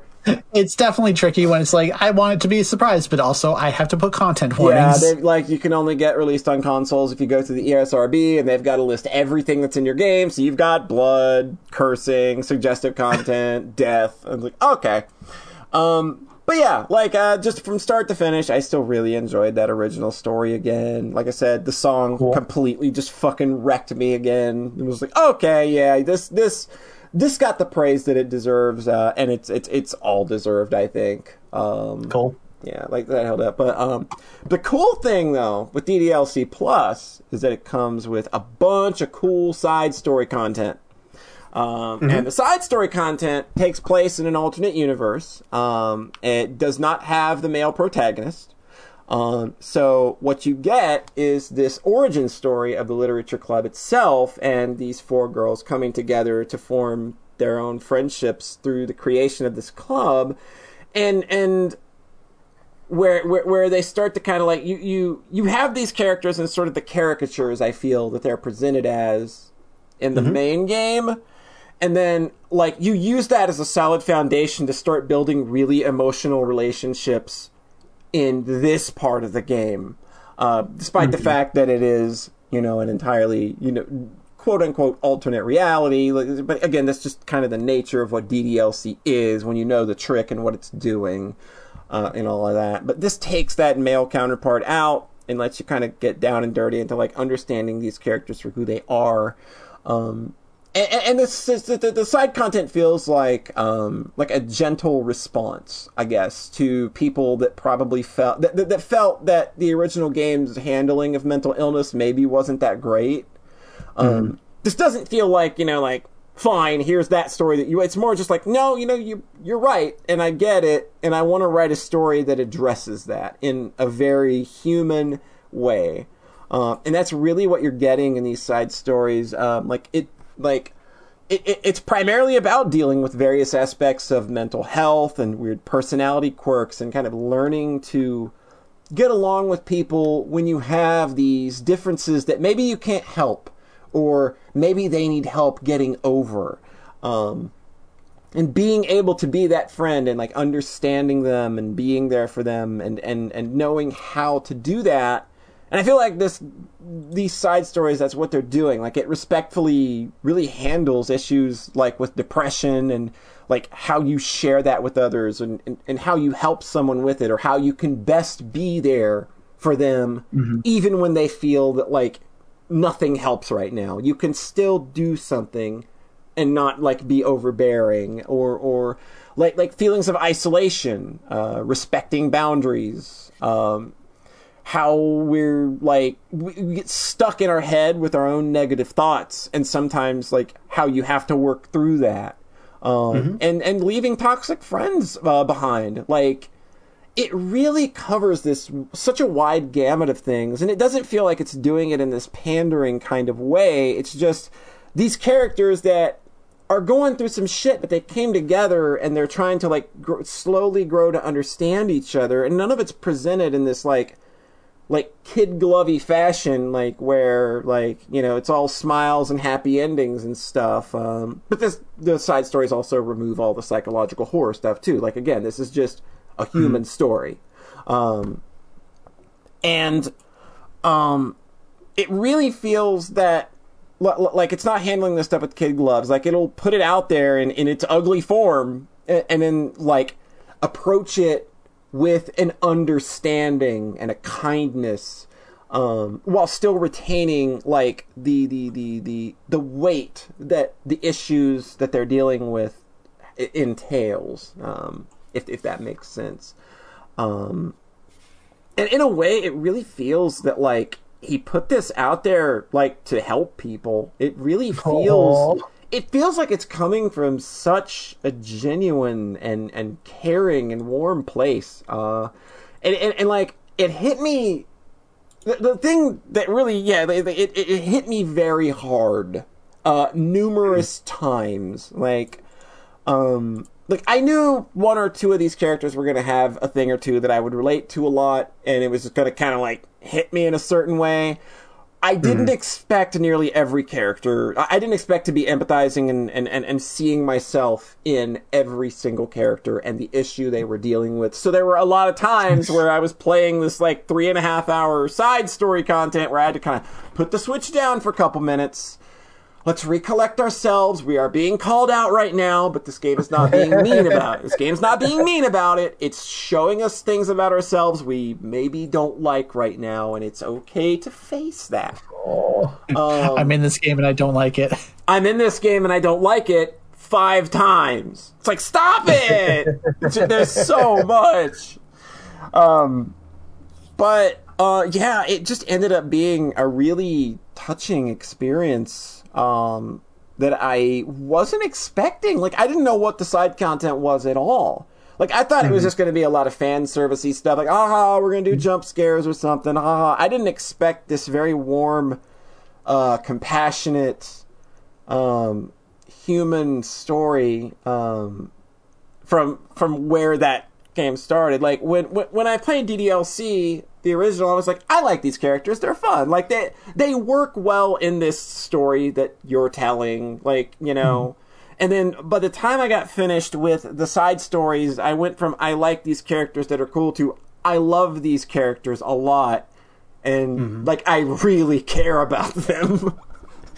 I think the side stuff really adds a depth to these characters and their story that wasn't there to begin with. I feel that he wanted to like, there's a reason he wanted to go back and add this. Like, there's something that he had to have felt was missing, I think, or something. Like, it just feels like there's a genuine, honest reason for these stories to be there and to be as honest and researched and told as truthfully and with all the care that they're being told with. I feel like this exists for a reason. And again, I think it's like, I really think it's like trying to like, coming from a place of wanting people to understand that, hey, I see you.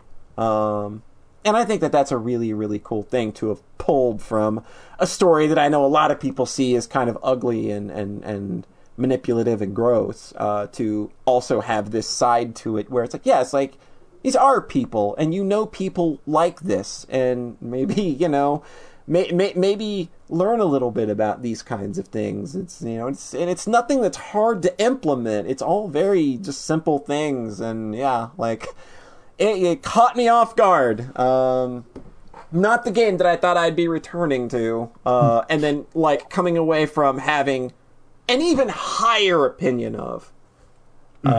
Just an amazing piece of work. That's so fucking cool, Polly. Yeah, and then I went and read the Yandere visual novel afterward. Had too much wholesomeness. I needed to throw myself in the dumpster. Yes. That's wonderful, Polly. Yeah, I think DDLC Plus, if you like that original story in any way, like and these characters kind of like were anything like cool or interesting for you, you need to check this out, like, because like when it's put into this like new context and you get to know these characters in the way that you get to, man, it's just so much. It's a lot. And you come away from it like not feeling sad or anything. It's not that. It's just when you see yourself, you know, reflected in a piece of media, and then you see like that's being reacted to with like care and understanding and a want to connect.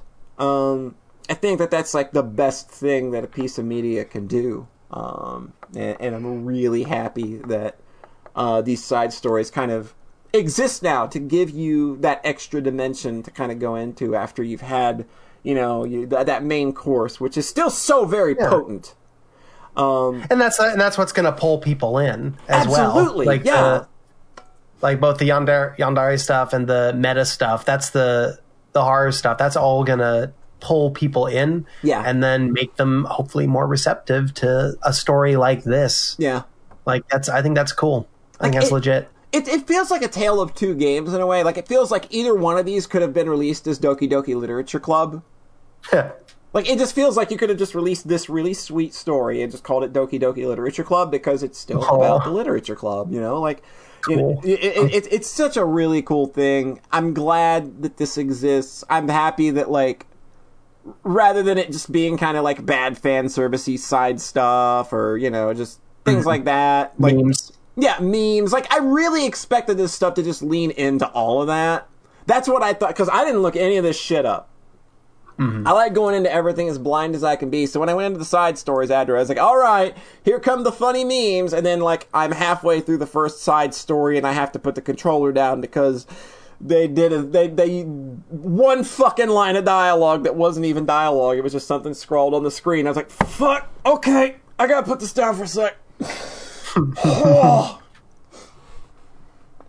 Oh yeah, but yeah, like DDLC Plus is absolutely like worth like the $15 or something it is digitally. I think I paid like $15 for the physical, but it like the physical is still only like $25, like with all the stuff you get with it. So yeah, I think it's $15 on Steam, and it was even cheaper during the sale. Yeah, it was like $12, something like that on during the sale. But yeah, like this is absolutely worth it if you love that original story or you really connected with it in any way or thought it was cool. If you want to see these characters kind of truly shine, I think, as people and really like dig into who they are, which you can't do in the kind of story that original game is, you know, given that it's supposed to be a dating sim, and you know that's not what these side stories are. Yeah, that's really cool. rad. Thank you for the thoughts there. I am so happy with this. Like, it's just kind of like, yeah, this is not the thing that I expected to kind of blow my mind, like, you know, so early in the year. It's like, oh, yeah, okay, that's fucking amazing. Holy shit. That's so awesome. Yeah. John! Yeah? I do believe we got one more segment left. What you got for us? Yeah. I got a couple little things. Just to kind of close us out for the night. Sure. I finally played A Short Hike. Oh, God, that game's lovely. It's so cute. It's just a very cute. We came up with a gorgeous aesthetic. We came up with a really cute way of moving, and then we have created a game that is basically just explore this cute island. I'm sort of creatively jealous of it. Yeah. It's very well done. Yeah, like it's got such a solid and well put together narrative through line. Like the gameplay feels really good. Like it's such a full fucking package. I know. I had a really nice time with it. I think you could probably accuse it of being like a little cluttered up with too much game. Yeah, for what it is. Yeah, but like. Not to the point where I feel like it really compromises the emotional core there. No. It's just like you could have pulled some of this game out and still got your point across. Still very extremely nice. Yeah. I had a stranger at a bar tell me, "Have you played A Short Hike?" when I said that I liked games. Oh wow, that's an interesting pull. That's not the pull that I would expect at a bar. I like this. I like that game. I was like, "Oh, that looks very cute." I thought that was funny. Funny story. That's pretty good. I don't know if that was the thought that led to me like, let's fuck it. Let's play this one. But it was just 2 hours. I explored as much as I wanted to, which was pretty thoughtfully. It's a pretty beefy little island. And then I finished it up and I felt really nice about it. It's a nice little thing. If you got that bundle last year for Racial Injustice, you have that game in your library. So if you pick that up, go play it. It's really good. Yeah. I think this was a homework game. I think this was a game that became very big on like indie game Twitter. Yeah. Where I was kind of starting to look at it with a little bit of resentment. Like everybody's saying I'm supposed to play this game. Yeah. Well, guess what? I'm not going to. I don't blame you.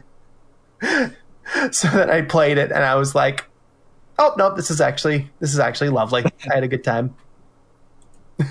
And then very last one I want to talk about, close out the podcast for the night. I played Super Crush KO. Hey! I think Polly likes that. That's a video game right there. That's just a beat 'em up that feels fucking great. I'm so glad that I've like grokked the Devil May Cry system. Like it makes visceral sense to me now. Like I feel like that opens me up to a lot of cool experiences. It makes the most sense to me when it's in a 2D game because 2D games are easier to understand. They're better than 3D games. 2D games are better than 3D games. So this is better. This is Super Crush KO is like 2D platformer Devil May Cry. Yeah. Like it's just like pastel, gentle, cute Devil May Cry. Yeah. It's so fucking cute. I did what I know what Polly did. I S-ranked all the stages. I had fun doing it. Yeah! I got all the achievements. It's just a fun little package. It's delightful. Like it just feels really good. It just feels really good, and it's fleshed out enough that it doesn't fall into like any rote patterns. I could see wanting to go for the S plus rank. Did you ever get all the S plus ranks? No. There's not even. I don't even think there's a reward for doing that. I don't think. No, it's not an achievement, which I thought was gentle. It's like, yeah. Getting the S ranks is pretty easy. Yeah, it's pretty non-stressful. This feels like a game that like gently inviting people into this world of of style action. So I liked it a lot. It's a very small story. Like it doesn't go in for anything big at the end or anything. No. Like you're just here. It's also not too many levels. I was like, I could easily imagine like a mobile game version of this that has like 60 levels. Oh yeah, this is just like what? This is just like it's 20 levels. 20 levels, like and like some boss fights and like That's including the boss fights. Yeah, like it is snappy. It is real snug. It's a snug 3 hours. like I am very happy to have played this little thing, and it got me playing beat 'em ups too. I played a couple of the Power Rangers games because I was just like, oh yeah, I like 2D beat 'em ups that are like kind of platformery. Like I like this language. There's not a lot of them. No, but they're cool. I mean, you're speedrunning one of them. Yeah, I'm speedrunning the best one, of course. You're speedrunning the best one, of course, and the most snappy, the best. Scrolling. Oh yeah, like just like it's got the best performance probably of any of these games. If you want to play the bad dudes of a new generation, well, Super Crush KO can't be that, but it's a lot closer than what. Like they could have called Super Crush KO Bad Dudes too, and I wouldn't have been mad. Yep. So that was it. Oh shit! You didn't talk about it, John. I was waiting for you. Oh my god! I played Transa-Ruby. Yes, you did. Jeez. God, that's funny. I was waiting for you to talk about it because you're the one that played it first. Oh my god! I was waiting for you to talk about it. That's very funny. No, you talk about it. No, you talk about it. I like this game a lot. Transa-Ruby is rad as fuck. I did a man, okay, let me explain to you how I came across this game and why I think it's funny that I like this game so much. So what, about a year or two ago, I think it was right before we did the Higurashi streams, I think. I played Faerun on stream. Fucking got real mad about it. That game kind of made me mad because it was like, I hate all these hidden walls. It's stupid. It's dumb. Get out of here, fantasy walls. You're dumb. And I wasn't patient with it. I wasn't trying to like look at the world in the way that developers wanted me to. That's well, to be fair, you're in good company because that's one of the games I championed very hard. And out of like the 10 or so friends that played it, pretty much all of them were like, meh. The shmup level is really annoying. Why is it the shmup level that's bad? It's not the shmup level that's bad. It's the literal walls with no telegraphing. There's telegraphing. It's just you have to kind of key in. You walk behind the column is that's fucking really dumb. bullshit. I think that's the dumbest one. But anyway, so it was just like I was just like, okay, fine, fuck it. I'm never playing another Skip-More game in my life, which is the people that made it. So flash forward to 2021, and Steam is doing an indie fest 2 years ago. Yeah, 5 years ago. I watch it, like, they have an animated banner at the top. Like, they're not giving you game names or anything, but I just see this half-a-second shot of a girl that is turned into a motorcycle riding across the fucking water. And it took me a half a fucking hour to find out what this goddamn game was. I had to sit there and poke through every single game on that list to find Transa-Ruby. And so you could have asked me because I've been following this game's development since like 2017. I never I could have just posted that image on Twitter and have been like, "What is this?" But I didn't. But anyway, so I find out it's Transa-Ruby. I go look. There's a free demo. I just download the demo. I don't look at anything else. I go to load it up. I load the demo up, and the first logo I see is Skip-More, and I shit my fucking pants. Like, well, here we go. Gonna hate this. Let's stream it.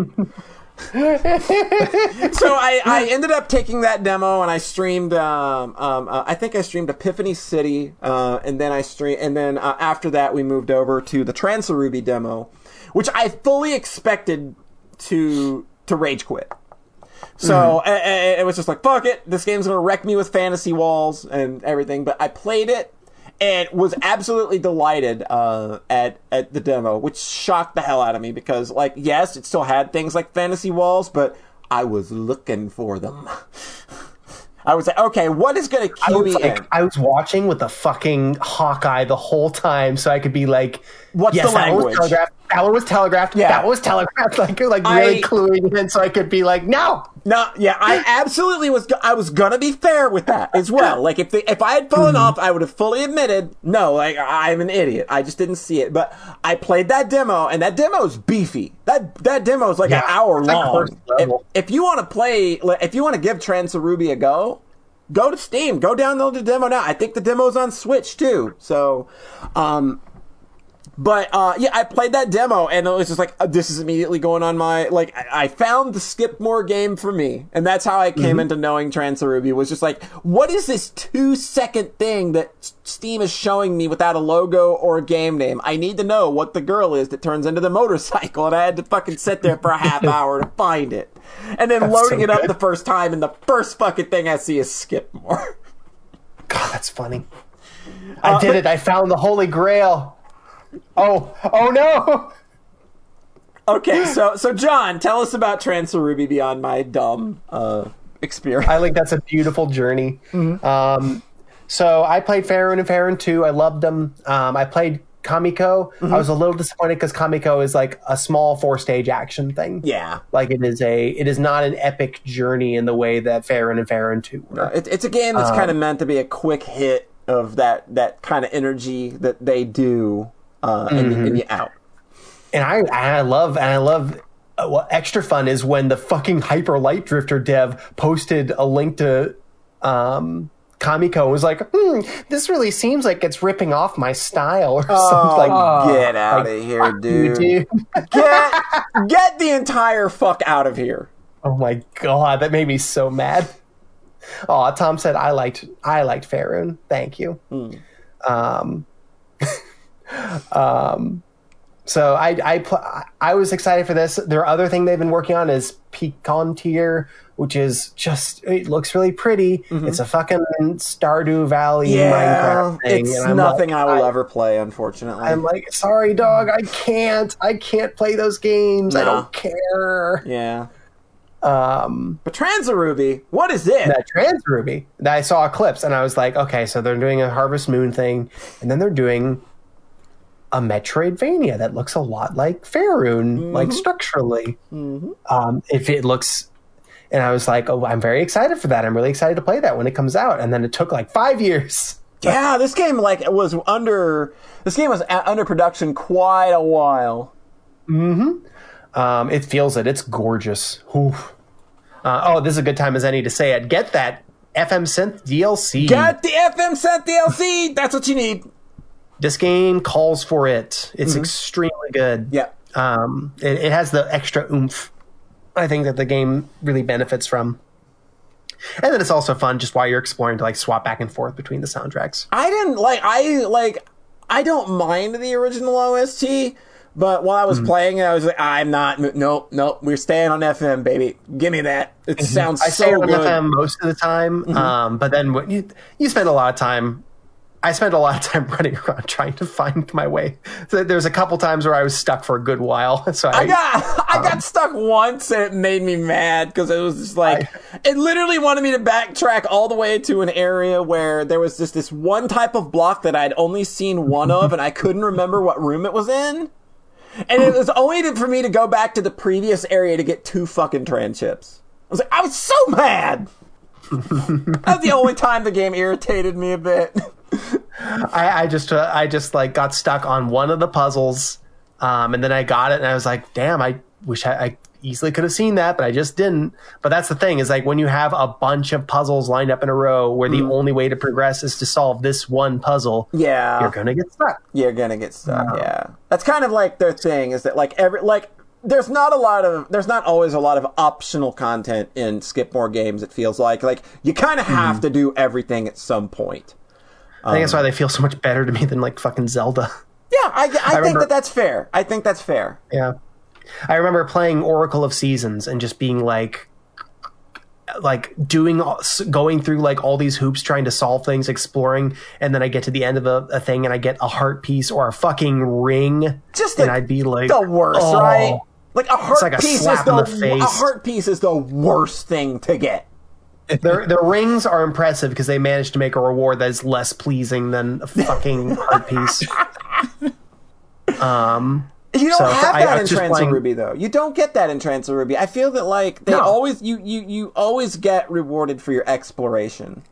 There is more like actual optional stuff. To find, but it all feels like reasonably paced out. It doesn't feel like an endless journey. No. To get all of it. And all the optional stuff and all the stuff you need is marked clearly, is like there's a very clear map to keep you from getting too lost. So like even when you're stuck on a puzzle, you kind of always know the general area that the solution to the puzzle has to be in. Yeah, if you don't have a red outline on a square, then just kind of follow the tranships, and those will usually lead you to something that you can start sniffing around on.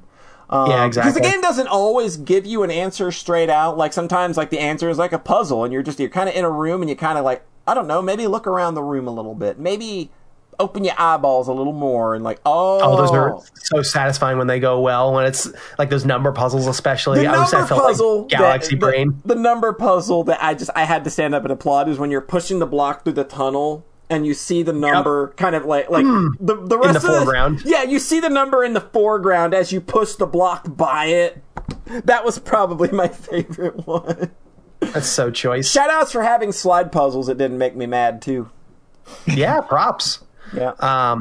So I think one way to talk about this is this is a strict Metroidvania. Yeah.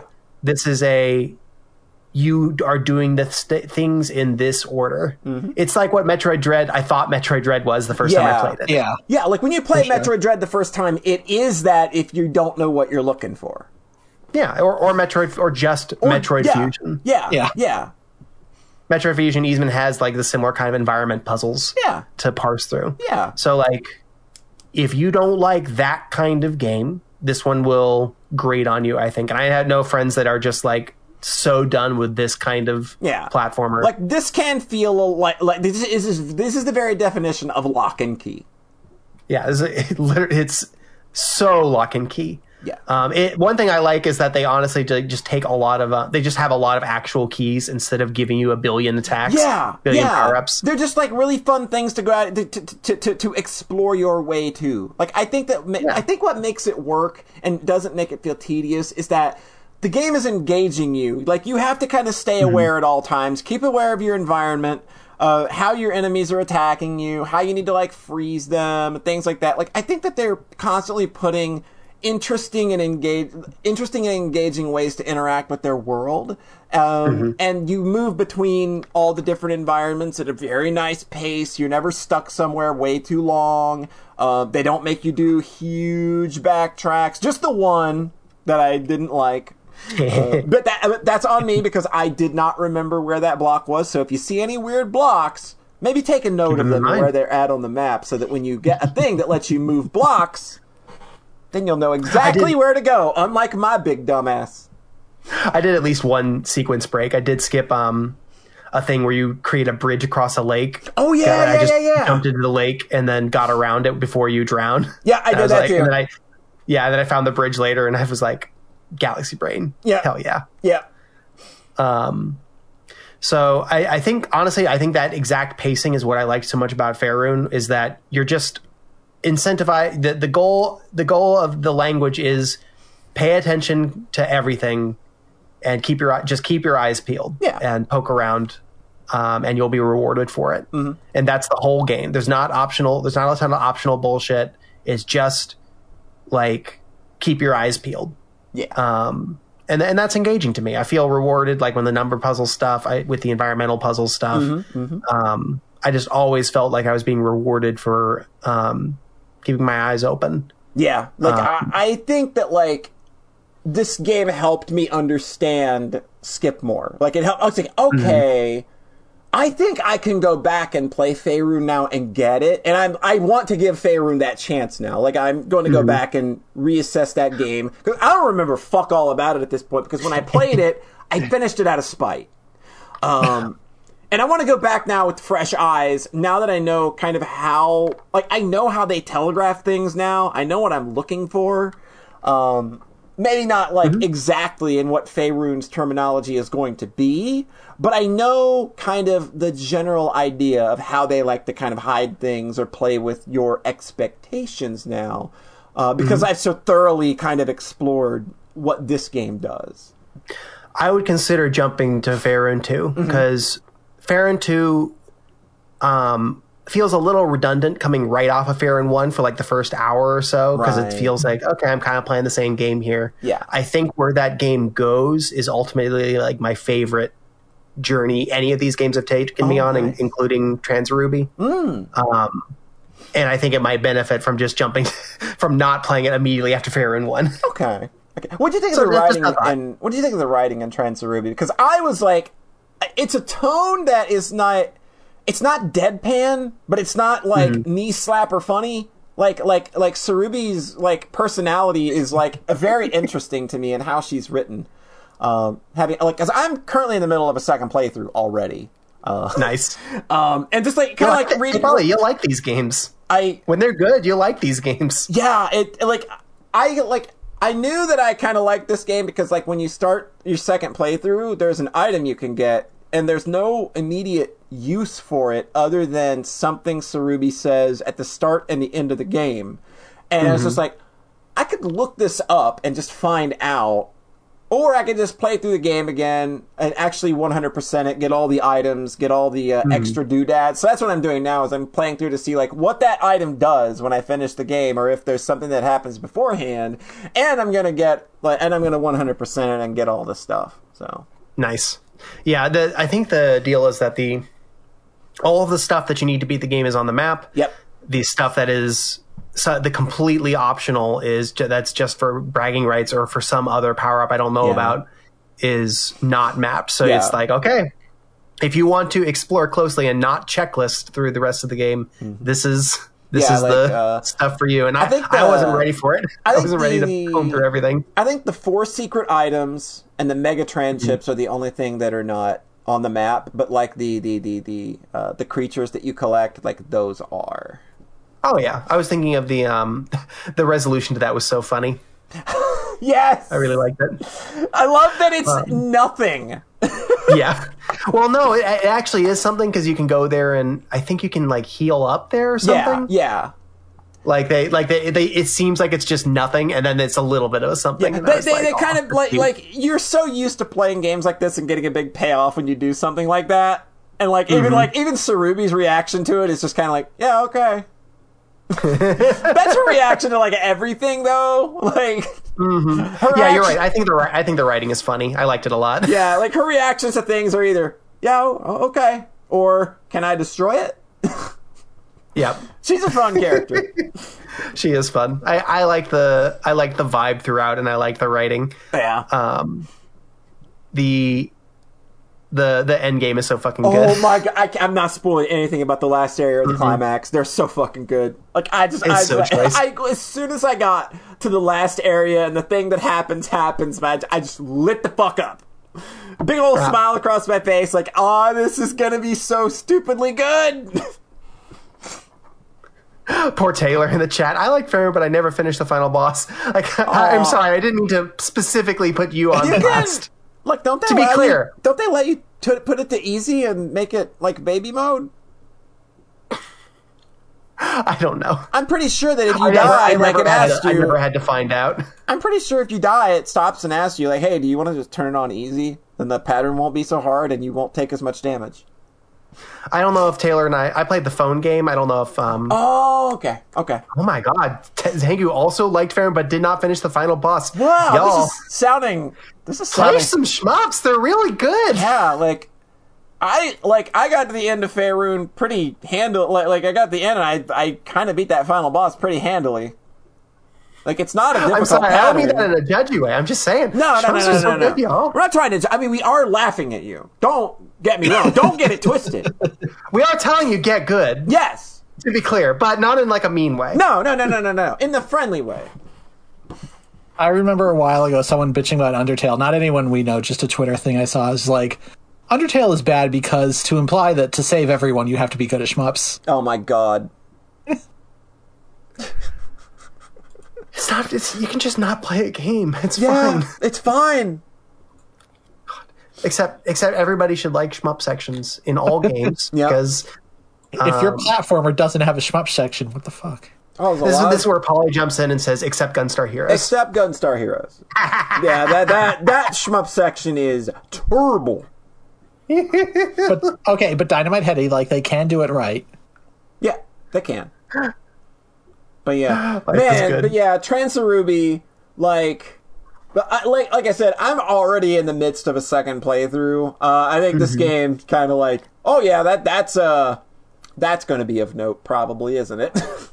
Oh, and the big thing that it has over Faerun is just that it has like just snappy, fun sword fighting. It just feels nice. Yeah, I think it's pretty easy. It's pretty easy throughout. Like I don't think it ever gets that demanding. It's not mechanically dense. It's not mechanically difficult. Like the boss fights are fun. They're not like nothing in this game is gonna. You're going to rarely die from getting your health taken away. Okay, it's not Metroid Dread combat. Yeah, it's not Metroid Dread. But this game it's more challenging in like, hey, look at your environment. Like what can you do in your environment? Like what is it telling you and where about where you need to go right now? And I think that was really fun. It's something that I got like because like. You have to collect tranships in packs of 50 to unlock the gates, right? And there's always exactly only 50 to get. So I was worried that I was going to hit those situations where like there's one left and I don't know how to get it. Like, and I never ran into that once. Yeah, same. And that's something because that's something I ran into with for the Frog the Bell Tolls. Where I missed a power upgrade at some point, I don't know where, and I could not progress at all. And that just kind of made me mad. The Frog the Bell Tolls one was brutal, because that game is just like, you collect combat power-ups throughout the game, and it's purely like lock and key, collect this number of power-ups in order to beat the bosses, and then progress. And you just got to a certain point where you missed one, and then you were stuck, and that sucks. Yeah, I was worried that like that's what was going to happen with tranships in Transaruby, but they actually do a really good job of leading you around rather than being an obstacle. So yeah, like I was really happy that wasn't a case where at any point where I was like, I need one tranship and I don't know where it's at, because they're all marked on your map. So yeah, but I was just always worried about like, well, I don't know how to get into that square that they want me to get into, but I never ran into that at all. Like if you know how to use everything at your disposal and you know how to keep your eyes peeled and just study the environment a little, you'll find what you need. It's just absolutely. Well, I did run into that for a full hour, and I had to turn the game off and then start it back up the next day, and then spend another 20 minutes searching, and then I found the extremely obvious path forward. Oh no. It was right near where I knew it was going to be. You think that's going to be the thing that happens to me? Well, I was just like, I've had that, like, again, I'm okay with that. And Skipmore is like the one dev that does that, and I just don't get mad because, like, I do it, and then I progress in the game instead of I do it, and I get a fucking piece of heart. Yeah. You still, like... Even when you're rewarded with just progress through the game, that is way more than just a fucking heart piece. Yeah, there's just very little bullshit. Yeah, it's just that, and when it's just that, it's a lot easier for me to digest than when it's that cut with a bunch of other shit. Yeah, I think that's why I was able to remain patient with the game, despite the fact that like. This is stuff that should probably grind on my nerves a little bit, but I just like, no, like I was just delighted with this game start to finish. Skipmore is like the one people that can do Zelda in a way that I'm not mad. Don't get mad at right now. Yeah, just Nintendo, give Skipmore Zelda. Let's see what they can do. Is that a Soxcast, everybody? I think that we do have ourselves a Soxcast in the can. Thank you, everybody, for coming out and listening. Thank you for downloading all that good fun stuff. We appreciate it. We're looking forward to entertaining you for another 365, I think. Excellent. Which episode number was this again? 149. Holy fuck, because 148 was the end of the year. Right. Yeah. 100 eps since the first time we got real horny on here. Yeah. Yep. With a VN. With a VN. Appropriately enough. The first time John got horny on the podcast, and it was very noticeable. You could hear that quiver in his voice. Mm-hmm. We've come so far. Easy to get lots of recs for Yandere boys, but not enough of Yandere girls. Like, what's going on here? I'm gonna have to do something to stir up the more Yandere Yuri population. I'm gonna have to do something about that. I'm so here for it. Yeah. John Thayer, where can the folks at home find you? farawaytimes.itch.io. And Rhett, where can the internet folks at home find you? highdive.com/TV/review-starlight. Well, watch Review Starlight and then pirate the movie. Fuck it. And then watch Symphogear. And then watch Symphogear. But right now, this very moment, you need to talk about this. Yeah. Can I tell you one stupid story? I don't see why not. I went to bed last night, and I just took my phone out and I googled like Review Starlight movie. I Twitter searched Review Starlight movie. Oh, that's when I'm deep in it. When I'm doing that, I'm so and just read impressions for a solid half an hour. What? Just seeing 20-year-old girls glowing over this movie. Aww. It's super gay. Aww. I think there's definitely a noticeable age gap in the fandom here, where it's like, if you are 20 and female, here you go. I said to John, Review Starlight is Zoomer Utena. Utena, yeah. Yeah.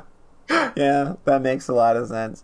Excellent. And you can find me at twitch.tv/polyhead, where I get up to various shenanigans. I stream a lot. I have a race in Bad Dudes coming up this Friday.